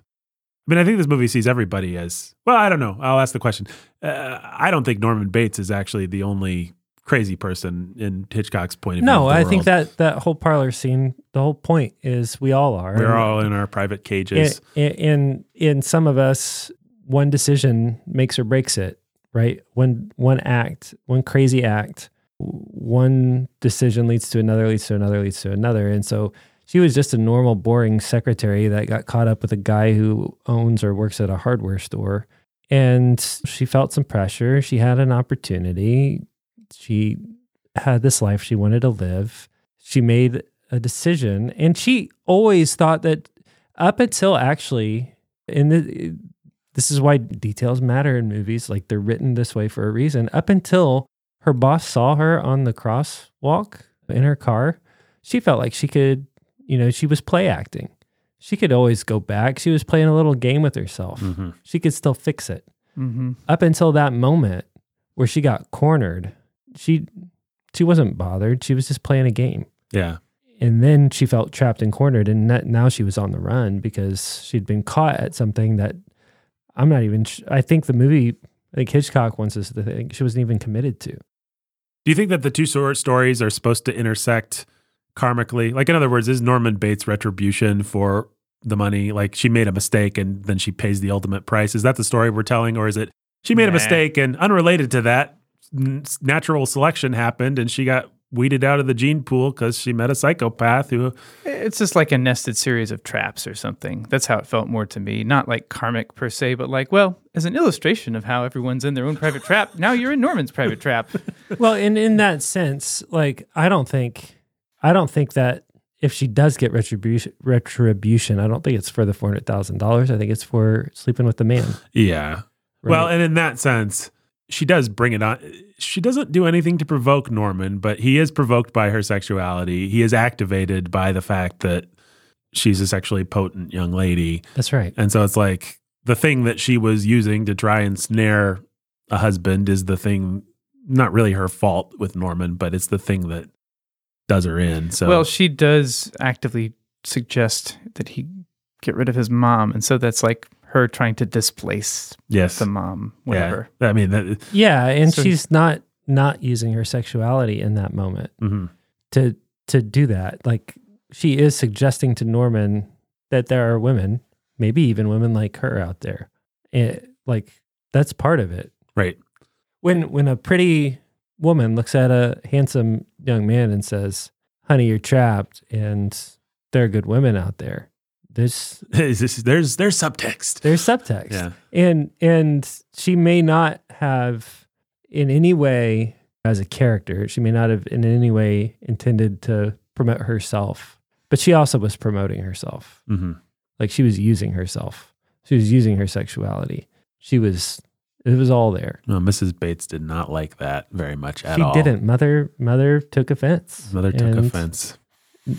There was a problem, and Mom... That's what moms are for. They deal with problems. It's true. Mother, the blood. It is kind of fun to imagine, or fun might not be the right word, but like the mechanics of Norman dresses up as a mom. He stabs this woman, then he goes back, he gets undressed, he turns around. Mother, he sees a pile of bloody clothes or whatever it is, and like, what are actually the mechanics of in the novel? He gets drunk, and that's what triggers every time he drinks too much, he becomes mother. And that was, I think, Bloch attempting to solve that problem. But Hitchcock rightfully thinks, yeah, it's not a problem we actually need to solve. Yeah. Yep. Have the psychiatrist say a bunch of glib jargon at the end, and we can just buy it. Part of the horror actually is who knows what had to happen. Right. Like, if you want to think about it, there are all kinds of horrible things that you can think.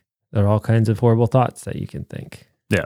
There are all kinds of, like, let's not forget that there's a mummified body of mother up in the bedroom. Like, in the window when she shows up. Yeah. Yeah.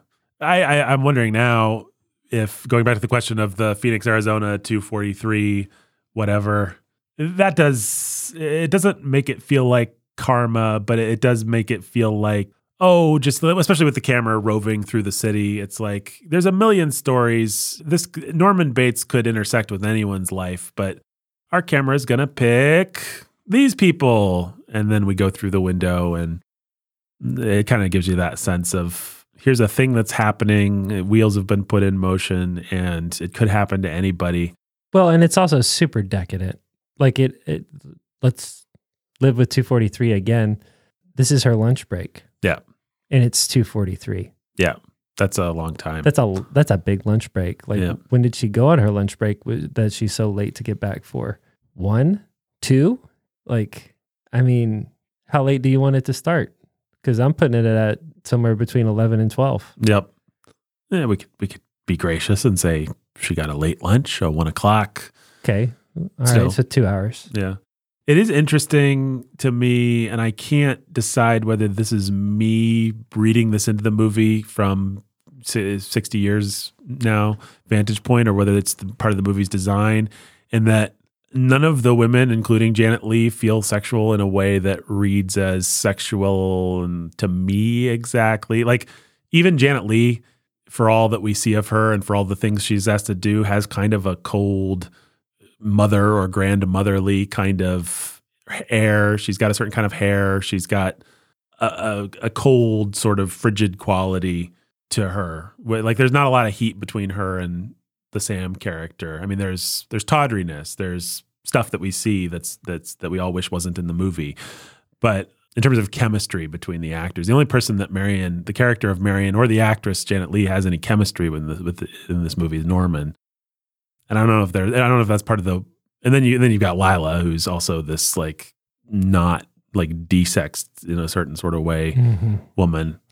And I don't know if that's just me thinking that all 1950s style babes are kind of desexed one way or another, or if that's the movie, part of the movie's design.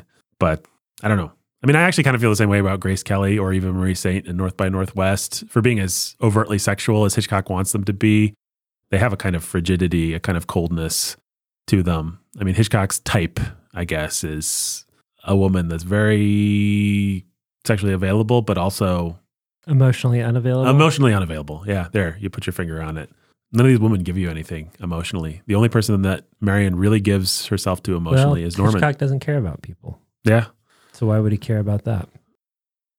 I guess. But he makes it part of what he's doing. Yeah. Somehow. He makes it a feature, in other words. Yeah. It's not a bug. I mean, it makes this movie peculiar and interesting in its own way. All right. So we all go a little mad sometimes. Marion goes a little bit mad, steals money from Mr. Cassidy. Anything you guys want to say about Mr. Cassidy or the office scene, or I think we've already said it, which just is some fun went into that character. And I like that. Mr. Cassidy. Yeah. Yeah. It was interesting to me how much they wanted him to be boorish, but he wasn't as boorish as he would be now if you wrote the character. Like maybe in the age of Me Too, you just have to do a little bit more to say, this guy's a creeper, but they didn't overplay their hand. They played their hand. They just didn't overplay their hand with that character. You will pick up on a lot of mother and parent stuff. That guy has a daughter whose life he's kind of trying to control one way or another. He tells Marion about. Sam and Marion say, when they're joking around in their little bedroom tryst, he says, we could go back to your house, so we'd have to turn the portrait of mother around. Well, and there's the whole thing about him being willing to meet her mother in the first place. Right.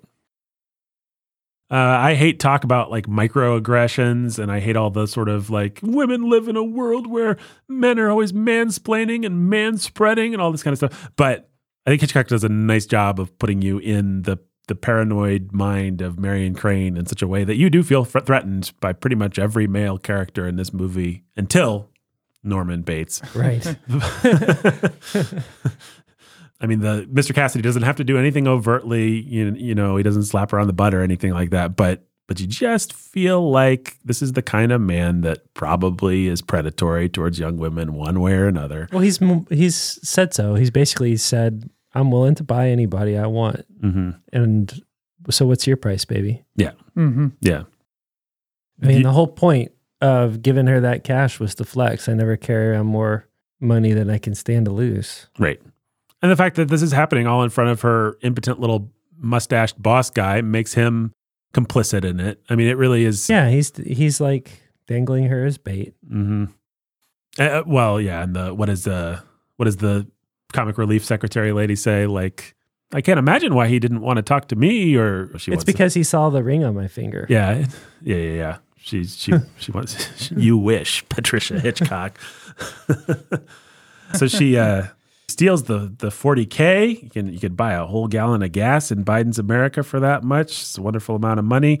And she sees her boss. She drives away. She hits the highway. I just think this is a wonderful section of the movie. Like, I think this is its own compelling story. I think Hitchcock probably did just intend it as a joke. Like, I actually, as Hitchcock, do not care about these characters or this story that much.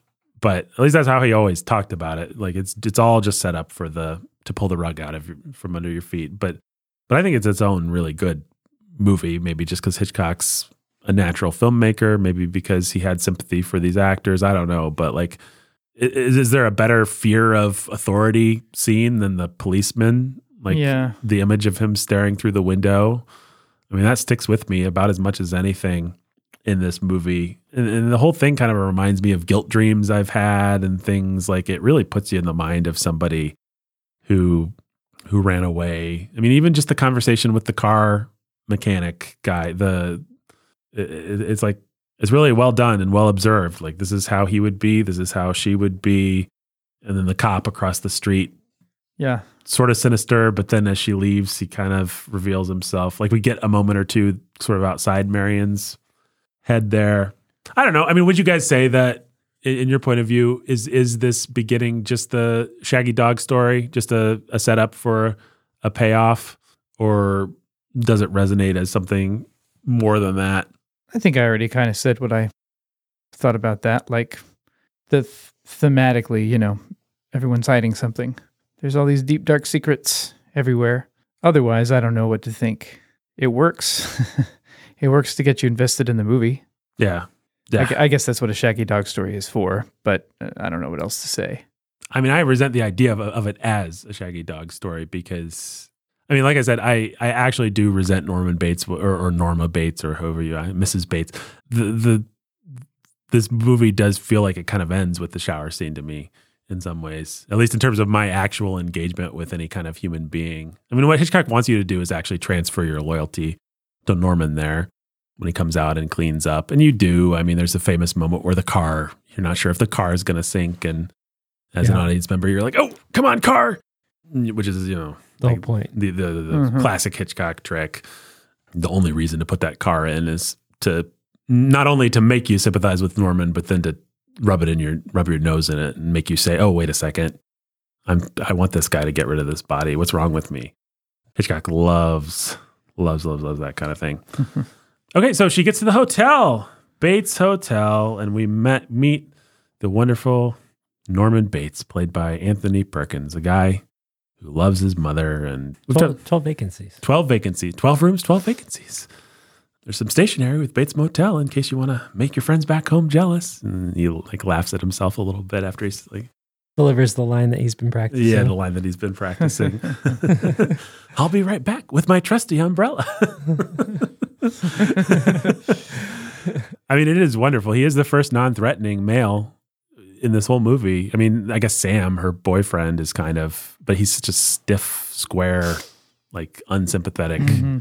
Like, he's kind of... Well, and he's teasing and harassing her. Yeah. He's he's going to make the promises on one end, but also he's like, yeah, I don't want to meet your mom. Okay, fine, I'll do it. But only if it ends with a little, you know what. And yeah, got to turn that picture around. It is, if this movie was just a domestic drama, there's no way he's happy when she shows up with the money. It's such a stupid thing that she's doing. It's there's no way that anyone of sense would be happy either, but this guy's such a square, he's not even going to be happy on any level. So, all right, we've talked around and talked a little bit about the greatness of Anthony Perkins. What do you guys think it is that makes this performance such a magical portrait of madness or whatever it is? What's the trick? How's he doing it? This is number 2 on the AFI's top 100 villains after Anthony Hopkins' whatchamacallit? Hannibal Lecter.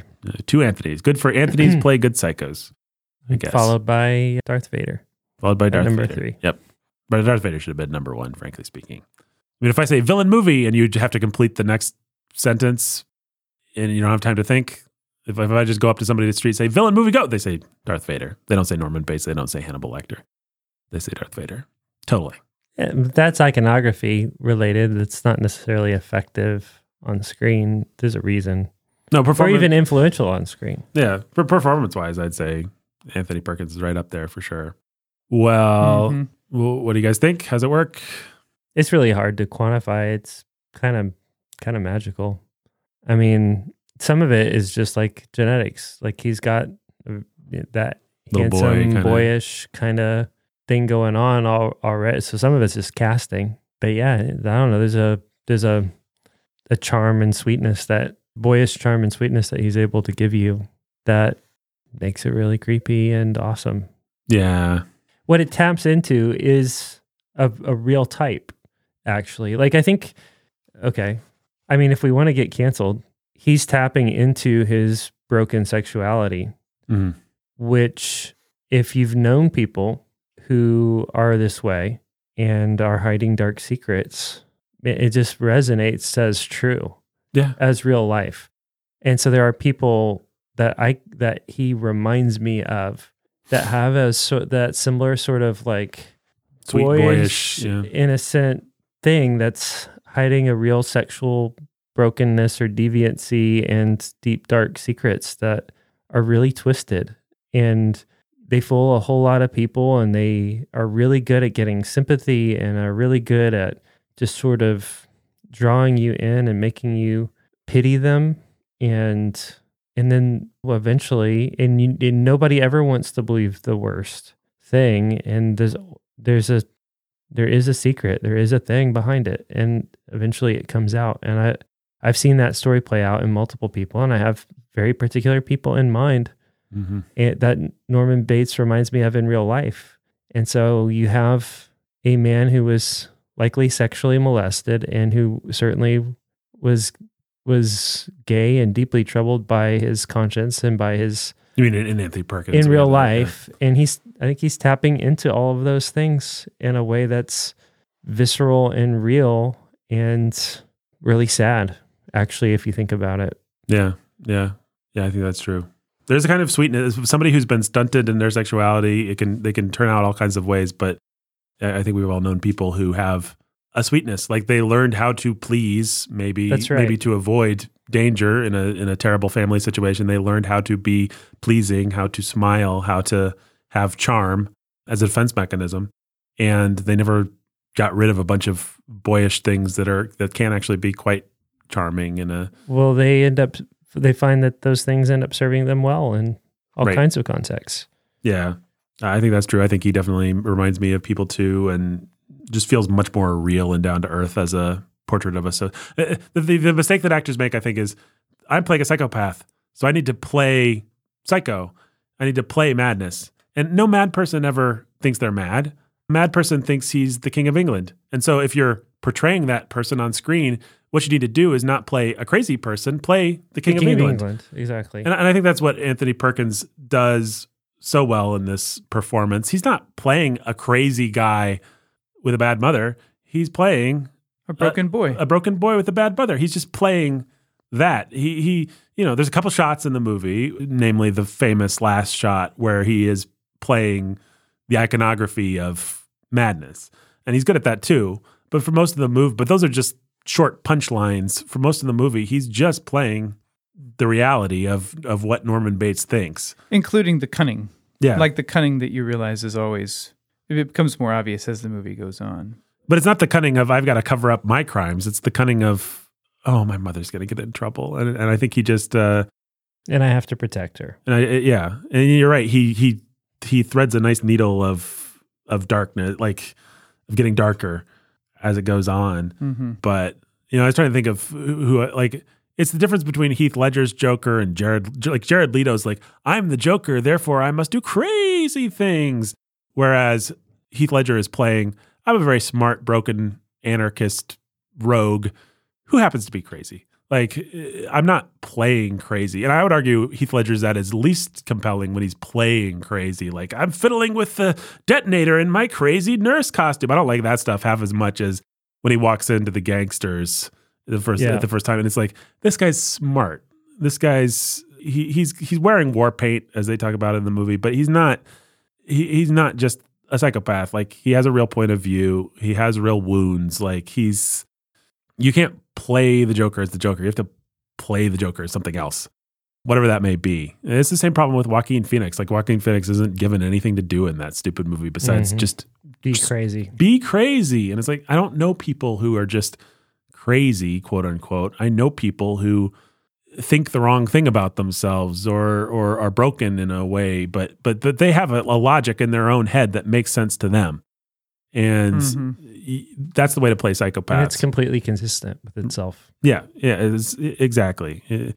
The scary thing, as Chesterton says in Orthodoxy, the scary thing is that it's a closed loop, that there's no sunshine in. Like, it's actually more rational. Like he says, the man in the madhouse who thinks he's the king of England. Like that's if you were the king of England and they were trying to persecute you and keeping you from the throne, they'd put you in a madhouse. There's nothing in his worldview that doesn't make absolute sense, that isn't absolutely explained, explicable.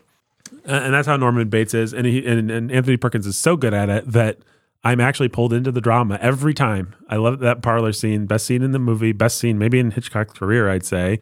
Best dialogue scene, at least. I'm always pulled into the drama of Marion and Norman, these two broken people who just happen to encounter each other on a rainy night. And he's, obviously attracted to her, but way too shy to do anything about it. And she knows it. And she's being kind of warm and maternal. And he's got this awful mother that he's talking about, just these two lost souls that have drifted together for a moment. It has that feeling. And then it's punctured by Norman's increasing craziness. But it really does get that feeling that you, like, if you're made a new friend and you find that you're both on the same page about a lot of things, like the parlor scene has that kind of like, you meet somebody and your energy's vibing, not in a sexual way, but just in like, we understand each other kind of a way. We both really do feel trapped. We've all had that experience of meeting somebody for the first time and you just click. This is a really nice scene about two people clicking, and he doesn't ruin it in the context of the scene, even though he goes a little crazy, quote unquote. He does. When she walks away from that encounter, she thinks, "Oh, we clicked. That was nice." He's obviously oppressed by his mother. But Anthony Perkins plays it just right. He delivers all those speeches. We're all in our private traps. We scratch and claw, but only at the air. And then when he gets angry at her, if you love somebody, you don't do that to them, even if you hate them. And he gives that big angry speech. Did you know what they do in those places? But she's harmless. And then Marion kind of backs off. And then he kind of smiles and looks at the ground and says, I've thought about it myself sometimes. Man. People always mean well. They cluck their thick tongues and shake their heads and suggest, oh, so very delicately. Just one of the best dialogue scenes in all of moviedom, I think. It happens to be like have a whole context, a whole story outside of it that's gives it added interest, shall we say. But I really like that scene. And that gets it. And so Marion's like, yay, I've decided to do the right thing. I'm going to get out of my trap. And she goes and she makes the decision and she tallies up how much money she's going to owe, the $700 on that stupid, useless car swap that did nothing to get the cop off of her trail or anything. Never made any sense. But she's like, I'm going to wash myself clean. And she gets in the shower. She has a great shower. She goes back. She gives the money back. It's a beautiful story of redemption and the human spirit triumphing in the face of... she gets stabbed in the shower to death by Mrs. Bates, or by Norman Bates. The big twist. What did you guys think of the shower scene? I mean, it is so iconic. Was it kind of just stripped of, no pun intended, of all power? Because it's just like, well, I've seen this on commercials and montages and stuff. Or no, it's still, what's weird is that it seems to boil down all the fear and the violence into iconography. If that makes it, it's like an abstraction of what would happen, and it feels like a very heavy and I won't say I was scared, but on the other hand, there is something scary about it. I think you put your finger on it. I think because it makes it an abstraction, it doesn't let you off the hook with, like, if you just see a knife go into flesh, you actually disassociate with, because you start thinking about special effects, you start thinking about the actress's nudity, you start thinking about... And once you've seen that one time, you've seen it. Right. It's like, but okay. This taps into an idea, and it portrays an idea that you've never actually wrapped your head around, not really. And so it's like, you could watch it 100 times, and each time... And I think for that reason, in the same way that we said in The Godfather, the thing that we all kind of agreed was actually most violent was Carlo kicking the window out while he's being garroted, even though you don't see blood. There's something about the idea of struggling against being strangled such that you kick a window out. Like that sticks with us more than some of the bloody stuff. It's just like, it's not all about a knife going into a human flesh. It's about putting your hands out. It's about saying, please, no. It's about, there's humanity that this montage actually manages to capture in her death that your typical horror movie scene downstream of this, it becomes about biology for like, here's what the human body does if you cut it open. But no, this is like the character of Marion Crane pleading for her life, the life running out of her. Like, I find it leaves so many questions open by what it doesn't show too. Like, I can imagine easily, I mean, I think I may have even had this thought, like, wait a minute. So I know that the shower scene happens, but we still have half a movie left. Like, is she gonna be okay? Like, is she, what's next? Yeah, is she gonna, we're gonna see her breathing on the floor? That, like, what? I don't know. Yeah, no, also, I don't know. It's just it's horrifying. I think it's still horrifying. I hate the fact that the iconography is so overused because it really is taking something pretty powerful, and like, it doesn't need to be the cover of the DVD. It doesn't, and it certainly doesn't need to be in like, hey, remember old Hollywood? They used to do fun things. Here's a scene from Gone with the Wind, and here's Marion Crane getting stabbed to death in the shower. Scene famously 78 cuts, 52 camera setups. Holy cow. I didn't realize. Yeah, no. That's nuts. So not 78 like edits, not 78 stab wounds. I got you. I see what you did there. Janet Leigh never had to do nudity for the movie. She's always wearing something. Although I think they did bring in a model to do some stuff. It is, we always talk about Hitchcock and the bomb blowing up thing, planting the bomb under the table, telling the audience it's there, then letting them dread it. It is interesting that Hitchcock's by the thing that he's most famous for is iconically not that. It's the bomb. You didn't know the bomb was under the table and now it's going off. Maybe there's a bomb because the movie's called Psycho and something's going to happen. But I think audiences at the time really might have been like, maybe Janet Leigh's the psycho for stealing this money. And then this guy said, we all go mad. This movie's about like people go mad. Like, they don't necessarily know this is what we're going to follow her descent into madness. And that's been the whole setup. Like, she thinks this cop she's doing the thing. She's like, oh yeah. Like, okay, so what's she going to do? Yeah. We all go a little mad. She's going to go back to what's his face, and he's going to reject her, and then she's going to what's she going to do next? Like, yeah, yeah, it's fun to think that could have very well been what everybody was thinking. Yeah, no, I mean, I think you can't go back. You can't put the genie back in the bottle. It's just like you. There's no way to watch this movie the way that it was intended to be watched. Like, nobody doesn't know. If you happen to have somehow missed that that's what happens in the movie, then all you have to do is get out your trusty Blu-ray or pull it up on a streaming service, and chances are they'll choose that image. Mm-hmm. Yeah, it's like it's the shower stab movie. That's the thing that happens. And then Hitchcock spends so much time on Norman Bates cleaning up. The sort of film theorists and critics of the time, they love this. It's audacious because it's switched. We're with Marion, and then she's pulled away from us, and so we're looking for somebody to identify with, for somebody to. And so we feel bad for Norman and hope he gets it all cleaned up perfectly, and he becomes the audience surrogate for the rest of the movie. And it is a neat trick. No, get all the blood. Be sure that you get it all washed off your hands to get it all down the drain. Oh, I hope you don't drip it as you put her body into her trunk. Is he gonna forget the money? Will he forget the money? Yes. Isn't the money there on the dresser? There's the money. It is don't funny. Forget that newspaper. And it is one of those things where you're just like, don't forget the money. And then you're like, oh, the money. He's not even going to look at it. Oh, it's just going to be the money's going to be flushed down the drain. All of our resolutions to our story are gone. Right.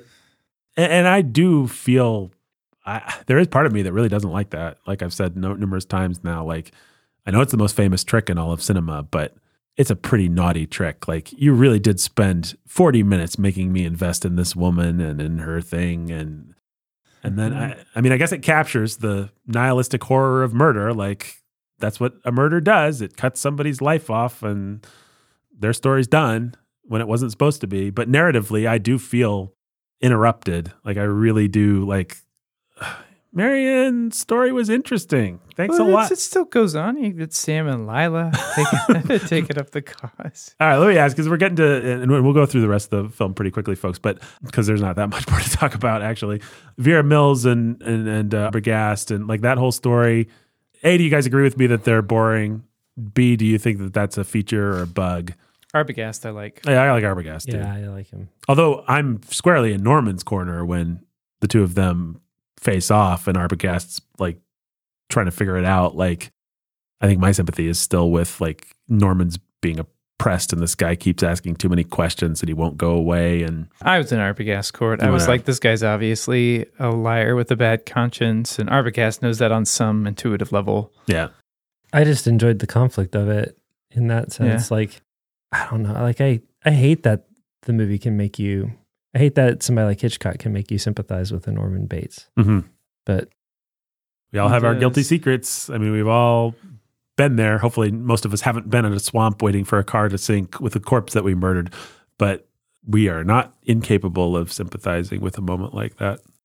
No, let me cover it up. Stop asking questions. Stop asking questions. Yeah. Okay, so what about Sam and Lila? We'll get to Arbogast in a minute. But do you think it's a feature or a bug that they're just as wooden and cardboard and stupid as they are? I mean, you're making that movie today, and now they're falling in with each other, even in the hotel room. Which is part of the script. The guy pushed for it. But it does present a little bit of a problem of likability, because if Sam's going to fall in with the sister after while looking for the missing. Yeah. But you can imagine in another Hitchcock movie, they'd have the kind of witty banter and they'd fall in love. But Hitchcock was just like, nope, anything that's in the script, I'm going to cut. Like, I don't care. The point is to the audience. The audience doesn't care about these characters. They care about the mystery. And so let's get people back to that house as quickly as possible, get to the set pieces. And I mean, Hitchcock on the one hand is still able to use them as audience avatars. And I felt suspense on their behalf. Yes. Just fine. Yeah. Just fine. And it doesn't matter, even if it is a bug, it feels like a feature. Yeah. It doesn't really matter to me. I don't know what he intended. It's you like know what weird. I mean? It's like it works. It works. It just works. And so you can argue that it might have been better, but it would have been a different movie. And it's sort of like the Luke Skywalker problem. Mm-hmm. I feels like that isn't a problem. Yeah. Right. Like at this point, they're just two. There's a guy and a girl, and so you're one of them. Which would you be? And they know something's up. They're already on to Norman, just like you're in the Horman. You're in the horror movie. in the Norman's nest. In the Norman's nest. Yeah. You're in the horror movie. You're in the situation, and all you need are audience avatars facing up against the primeval horror that lurks around the corner known as Mother. Yeah, it's like Mina and Jonathan Harker and Dracula. They're so boring, but the interest is in Dracula and in Van Helsing, which this movie's Van Helsing sucks. And no King Laugh shows up. Yeah, an old King Laugh shows up. Listen to the Bookendings episode on Dracula, or read the novel Dracula if you want to find out about old King Laugh. So, yeah, I don't know. Let's see. There's the Arbogast murder. Arguably, for people watching it today, a more fun sequence than the shower sequence, because we all know that's coming. But watching Arbogast creep through the house, and then, like you were saying earlier, Jake, just she comes flying out of the bedroom up from the top-down shot. Yeah. Awesome. Which the reason they did that was because Hitchcock was like, if we have to choose our camera angles really carefully, because we don't want to feel like we're cutting away from anything. We want to feel like it's incidental that you don't see Mother's face. We don't want to feel like we're hiding it. Yep. So just doing this God's eye view kind of thing will feel pretty inevitable and pretty natural in that scene.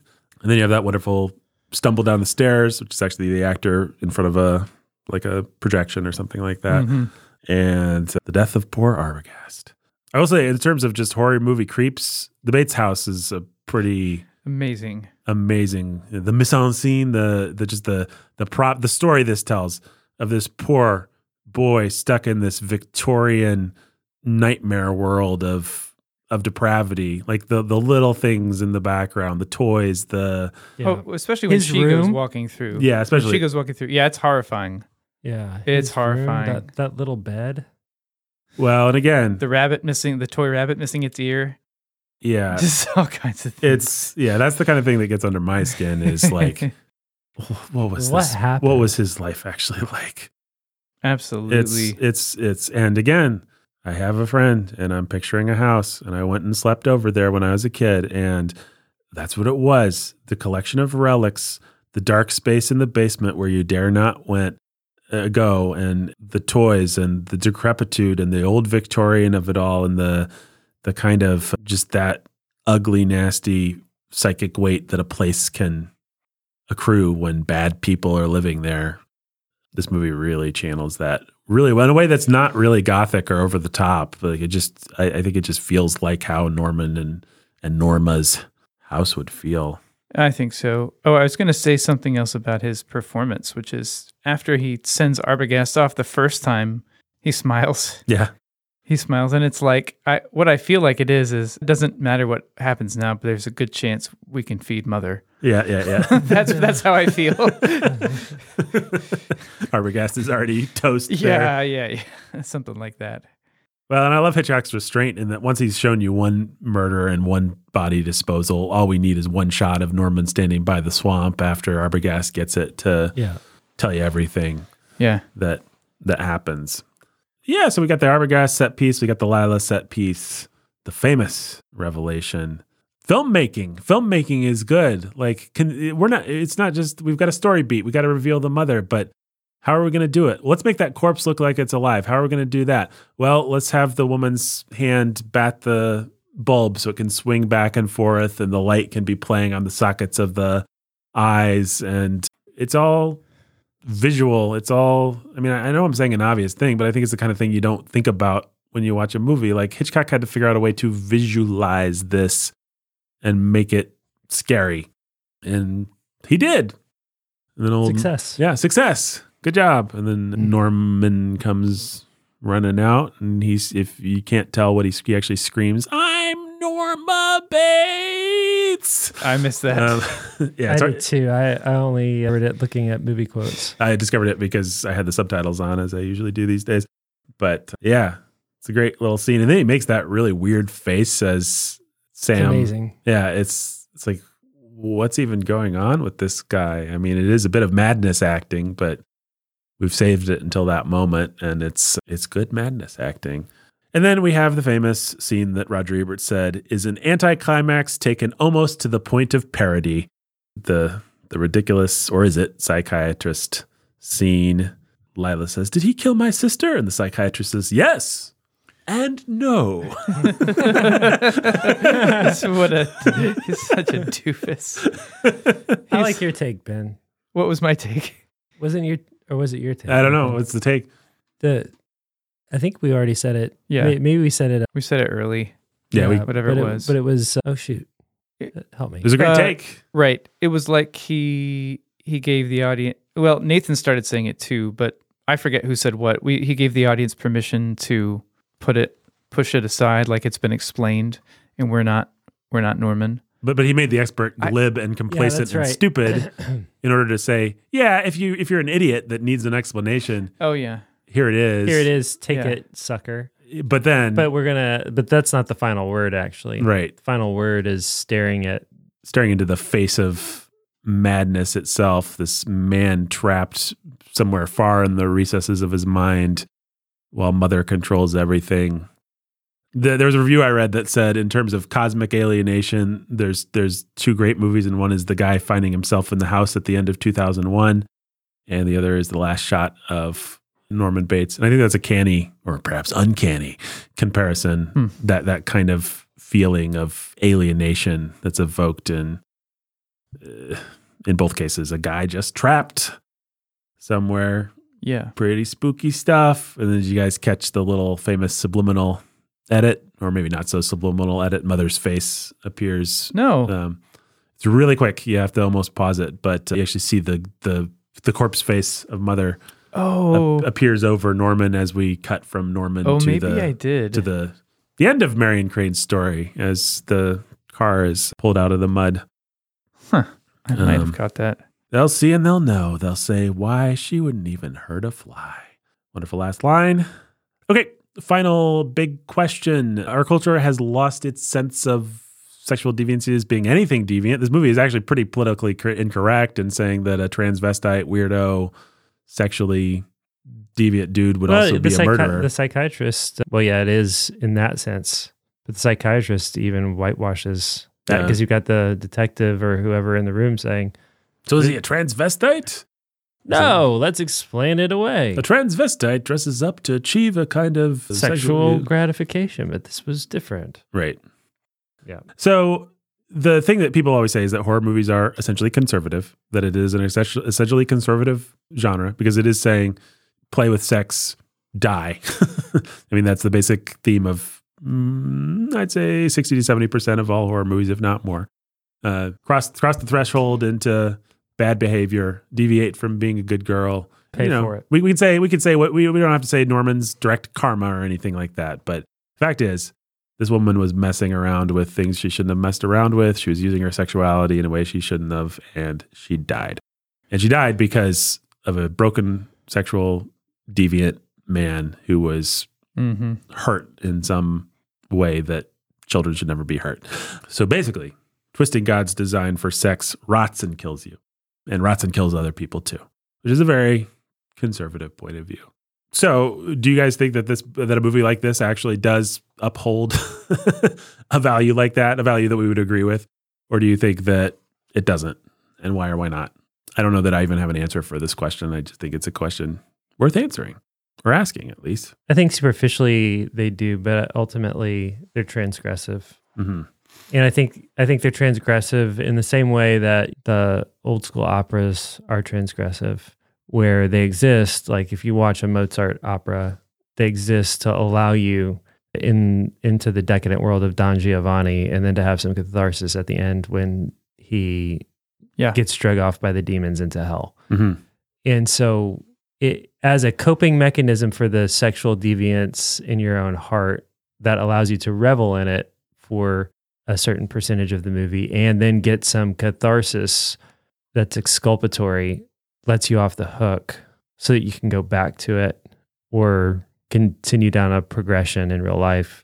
I think it ultimately can be a stepping stone into deeper deviancy for that reason. So I don't think, on a superficial level, I think that's true, but on an ultimate level, I think, no, this is all part of the twisted, perverse process of because you have to, if you're going to give yourself over to sexual deviancy, you have to find ways to cope. You have to find ways out. You have to find ways to deal with it. And this genre ultimately becomes that, or becomes so interconnected with it that, I mean, I think they tend to feed off of each other. Yeah. And that's why that's why Halloween can be such a perverse, sexually debauched time of year is, and why many of the people you find most into it, are the woman who wants to use it as an excuse to dress to be more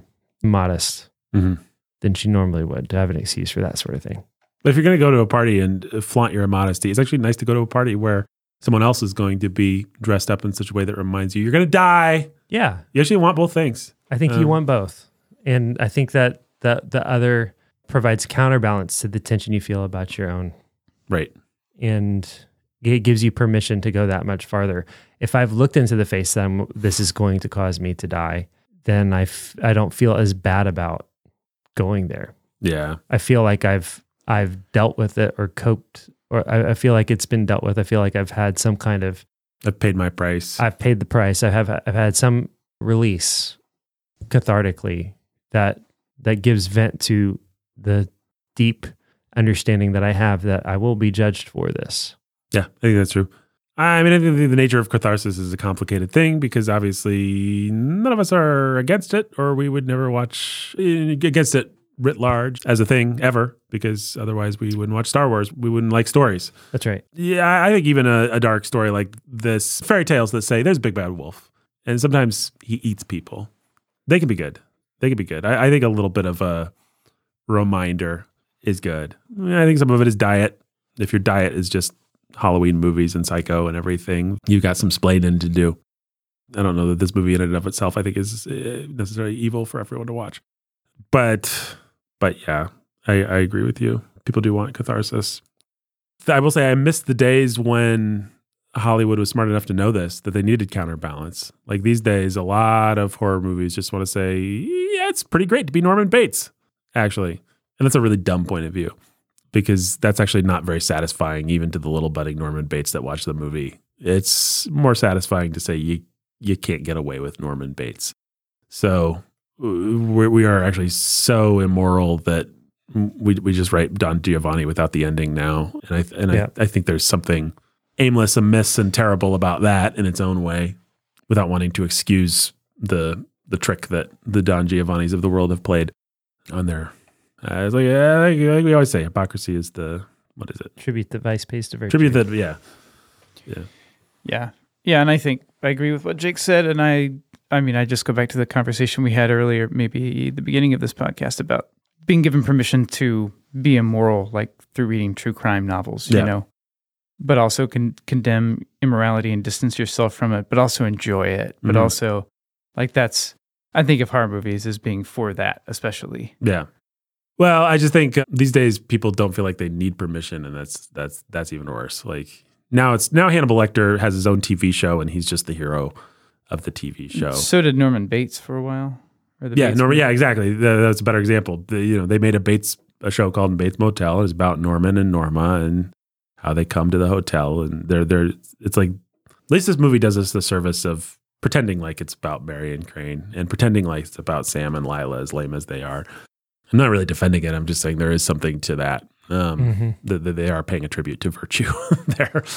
And like I said, at some point in this 9-hour podcast, I'm glad that Hitchcock was alive in a time and a place where he had to pay a lot of tributes to virtue, because I think he would have just been a very an actual censor board that he had to. Yeah, as much as he was gleefully defying them, at least there was something that he had to gleefully defy. And I think he made better movies for it, and movies that have lasted longer and had more cultural impact because of that. Like if he was just allowed to, every year, lots of violent slasher movies come and go, but Psycho is probably going to be remembered for a long time. And it's precisely because of the things he couldn't do, the things he couldn't show, the lines he couldn't cross that we remember it at all.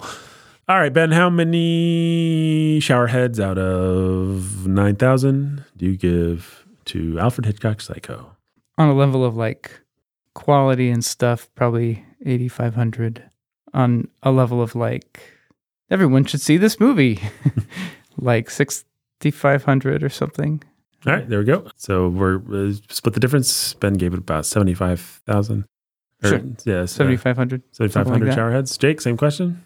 We did about 8,000. 8,000 across the board? Yeah, I mean, we're going to do at the end of the year, we're going to rate every movie that we've seen. And this is a movie that keeps jumping into my top 10 and falling out of my top 25. Like, yeah. It's going to be in there. It's going to be in the top 25. Whether or not it'll be in the top 10 or somewhere near the bottom, I'm not even sure what all the factors will be, but it does jump around depending on how I feel or what my overruling metric is. If it's just craft, then it's going to be top 10. Right. Yeah. In terms of craftsmanship, this movie's right up there with anything we've ever watched on the podcast. Yeah. In terms of a coherent existential point of view, I'd say this movie's pretty high. I mean, it is. Yeah. It does put you in a world, and it is true to that world in a way that's really powerful. Whether that's a world that we need to spend much time in is another question, and that's why none of us is going to give it a full 9,000 shower heads. But it is a compelling piece of cinema. There are things that are very haunting about it. The character of Norman Bates, as played by Anthony Perkins, is iconic for a reason and an indelible part of cinema. And yeah. And I think that there are scenes in this movie that, like the parlor scene, that I think are just so superlative. We didn't say about the parlor scene, the way it's decorated with all those stupid birds of prey closing in on Norman, and B, just if you want to see a simple example of how cutting and staging and camera placement matters, watch how the camera closes in on Norman as he goes crazier and crazier during that scene. And at a certain point, like it's looking at him full on, so you don't have a bunch of birds. Oh, and then about halfway through the scene, when the switch kind of flips in terms of Norman's psychosis, we suddenly are looking at him from the side for the whole rest of the scene, and there are all these massive birds of prey filling the frame, coming down on him. And it's just about as overtly symbolic, psychological, Freudian as you could get, but it's really beautiful. It's just so simple and yet you know, like the camera's not doing anything fancy. It's just like kind of medium shots of these two characters. But when Hitchcock switches to the medium shot that includes that particular detail of the room, really smart and interesting and fun to watch. This movie has a lot of things like that. They're just fun to watch if you like cinema. So that's Psycho. I'll give it one shower head. I think we shouldn't have even talked about it. You guys are gross for giving it more than one shower head. Didn't care for the picture. Don't care for this kind of thing at all. But yeah, I'll tell you what I do care about deeply is our patron choice of awesomeness, our patron choice award of awesomeness winner, Jay. What makes Jay so great, fellas? Jay would never open up a hotel in the middle of nowhere, kill its occupants while cross-dressing. I dare say, in the list of things that Jay would do, right near the bottom. Close to it. Close to the bottom. Motel, by the way, if you please. I think we've said those things interchangeably. I know I have. Did I just say hotel? Guys, go to our patreon.com/sanity at the movies. Did you say motel? No, I don't know. I was laughing because that was it for Jay. Oh, yeah. No, Jay's great. I'll tell you what he would do. There's other things he would do. He wouldn't steal $40,000. He would give it back. If an old lady tried to stab him in the shower, he'd punch her in the nose and emerge victorious from that scuffle, I dare say. If somebody tried to kill a lady he was with, he'd wrestle him to the ground and stop it from happening. And if he had to explain someone's psychosis, he'd do it in a very non-glib, serious, like caring manner. I think those are all true things. Yeah. Yeah. I don't know what would happen if a man dressed as a woman tried to stab him in the shower, but I do know if an old lady actually tried to stab him in the shower, I think he could. He could handle it. He could handle it. Yeah. Even if she had a knife and he didn't, he'd grab like a loofah and use it take the shower bar and... Yeah. Take the shower bar. No, I think he just beats her down with a loofah. Patreon.com, we have a Discord set up. We forgot to mention this at the top of the show, but we've got a Discord. We're really excited about it. You want to talk movies with us? You can talk about any of the movies that we are going to watch or ask questions or have things that you'd like us to address about those movies. If you want to suggest movies, if you want to talk about anything that you've seen in theaters or recently at home, if you want to talk about things we've said in an episode about a movie. Yeah, maybe you're like, why are you guys being so hard on Norman Bates? He's my homie. I like this guy. Yeah, you could go into our Psycho thread and take issue with the way that we've dealt with Norman Bates. Sure. Yeah. Whatever you want to do, or what's another movie we've done recently? I guess we did The Godfather. We kind of saved our controversial picks until the end of this year, didn't we? You say gangsters are great. Who doesn't love Italian-American gangsters? What are you, a racist? Yeah. You can do that. So that's going to be fun. We have another Patreon thing that we're coming up with that I can't tell you yet that I'm really excited about that you'll want to sign up for. Oh man, that's going to be really cool. It's going to be super great. So you want to be part of our Patreon. I tell you. I think it's the most exciting Patreon thing maybe that we've done, at least for me personally. Yeah, I'm excited about it too. I say the same thing. Yeah, agreed. Right up there with the Bookening Patreon level where you get a signed book, I say. And we're not sending you signed DVDs or anything like that, folks. No, this is better than that. It's better than that. But yeah, it's going to be great. I'm really excited, and you should be too. We all go a little mad sometimes. It's a thing that this movie's taught us. So sorry, folks. I thought my scream of consciousness was going somewhere, my Halloween scream of consciousness, but it didn't. It just petered out. This episode is not just as long as the movie. This episode is way longer than the movie, okay? You got a lot of talk about Psycho. More than you deserved. For free. You don't have to go to the Patreon. You got it for free. So stop whining. I'm sorry my scream of consciousness ran out. It doesn't happen that often. It happens every once in a while. Sometimes I cut it out so you'll think I'm smart. But I'm leaving it in this time because there's no way I'm sorting through 9 hours of Psycho to take it out. So anyway, folks, I wish you happy times. Oh, one other thing I wanted to say. I think this is a great California movie. It really plays to the myth that losers, loners, dreamers, and psychopaths somehow find themselves in the magical state of California. So there's a reason Bates Motel is not in, where is she? Arizona. It's in California. You got to cross into California to find a Norman Bates. We all know that. All right. Until next time. We all go a little mad sometimes. Yes, we do. Especially when this music has more time to finish. I guess you get a little bit more scream of consciousness. Consciousness. Norman Bates was conscious. Bye.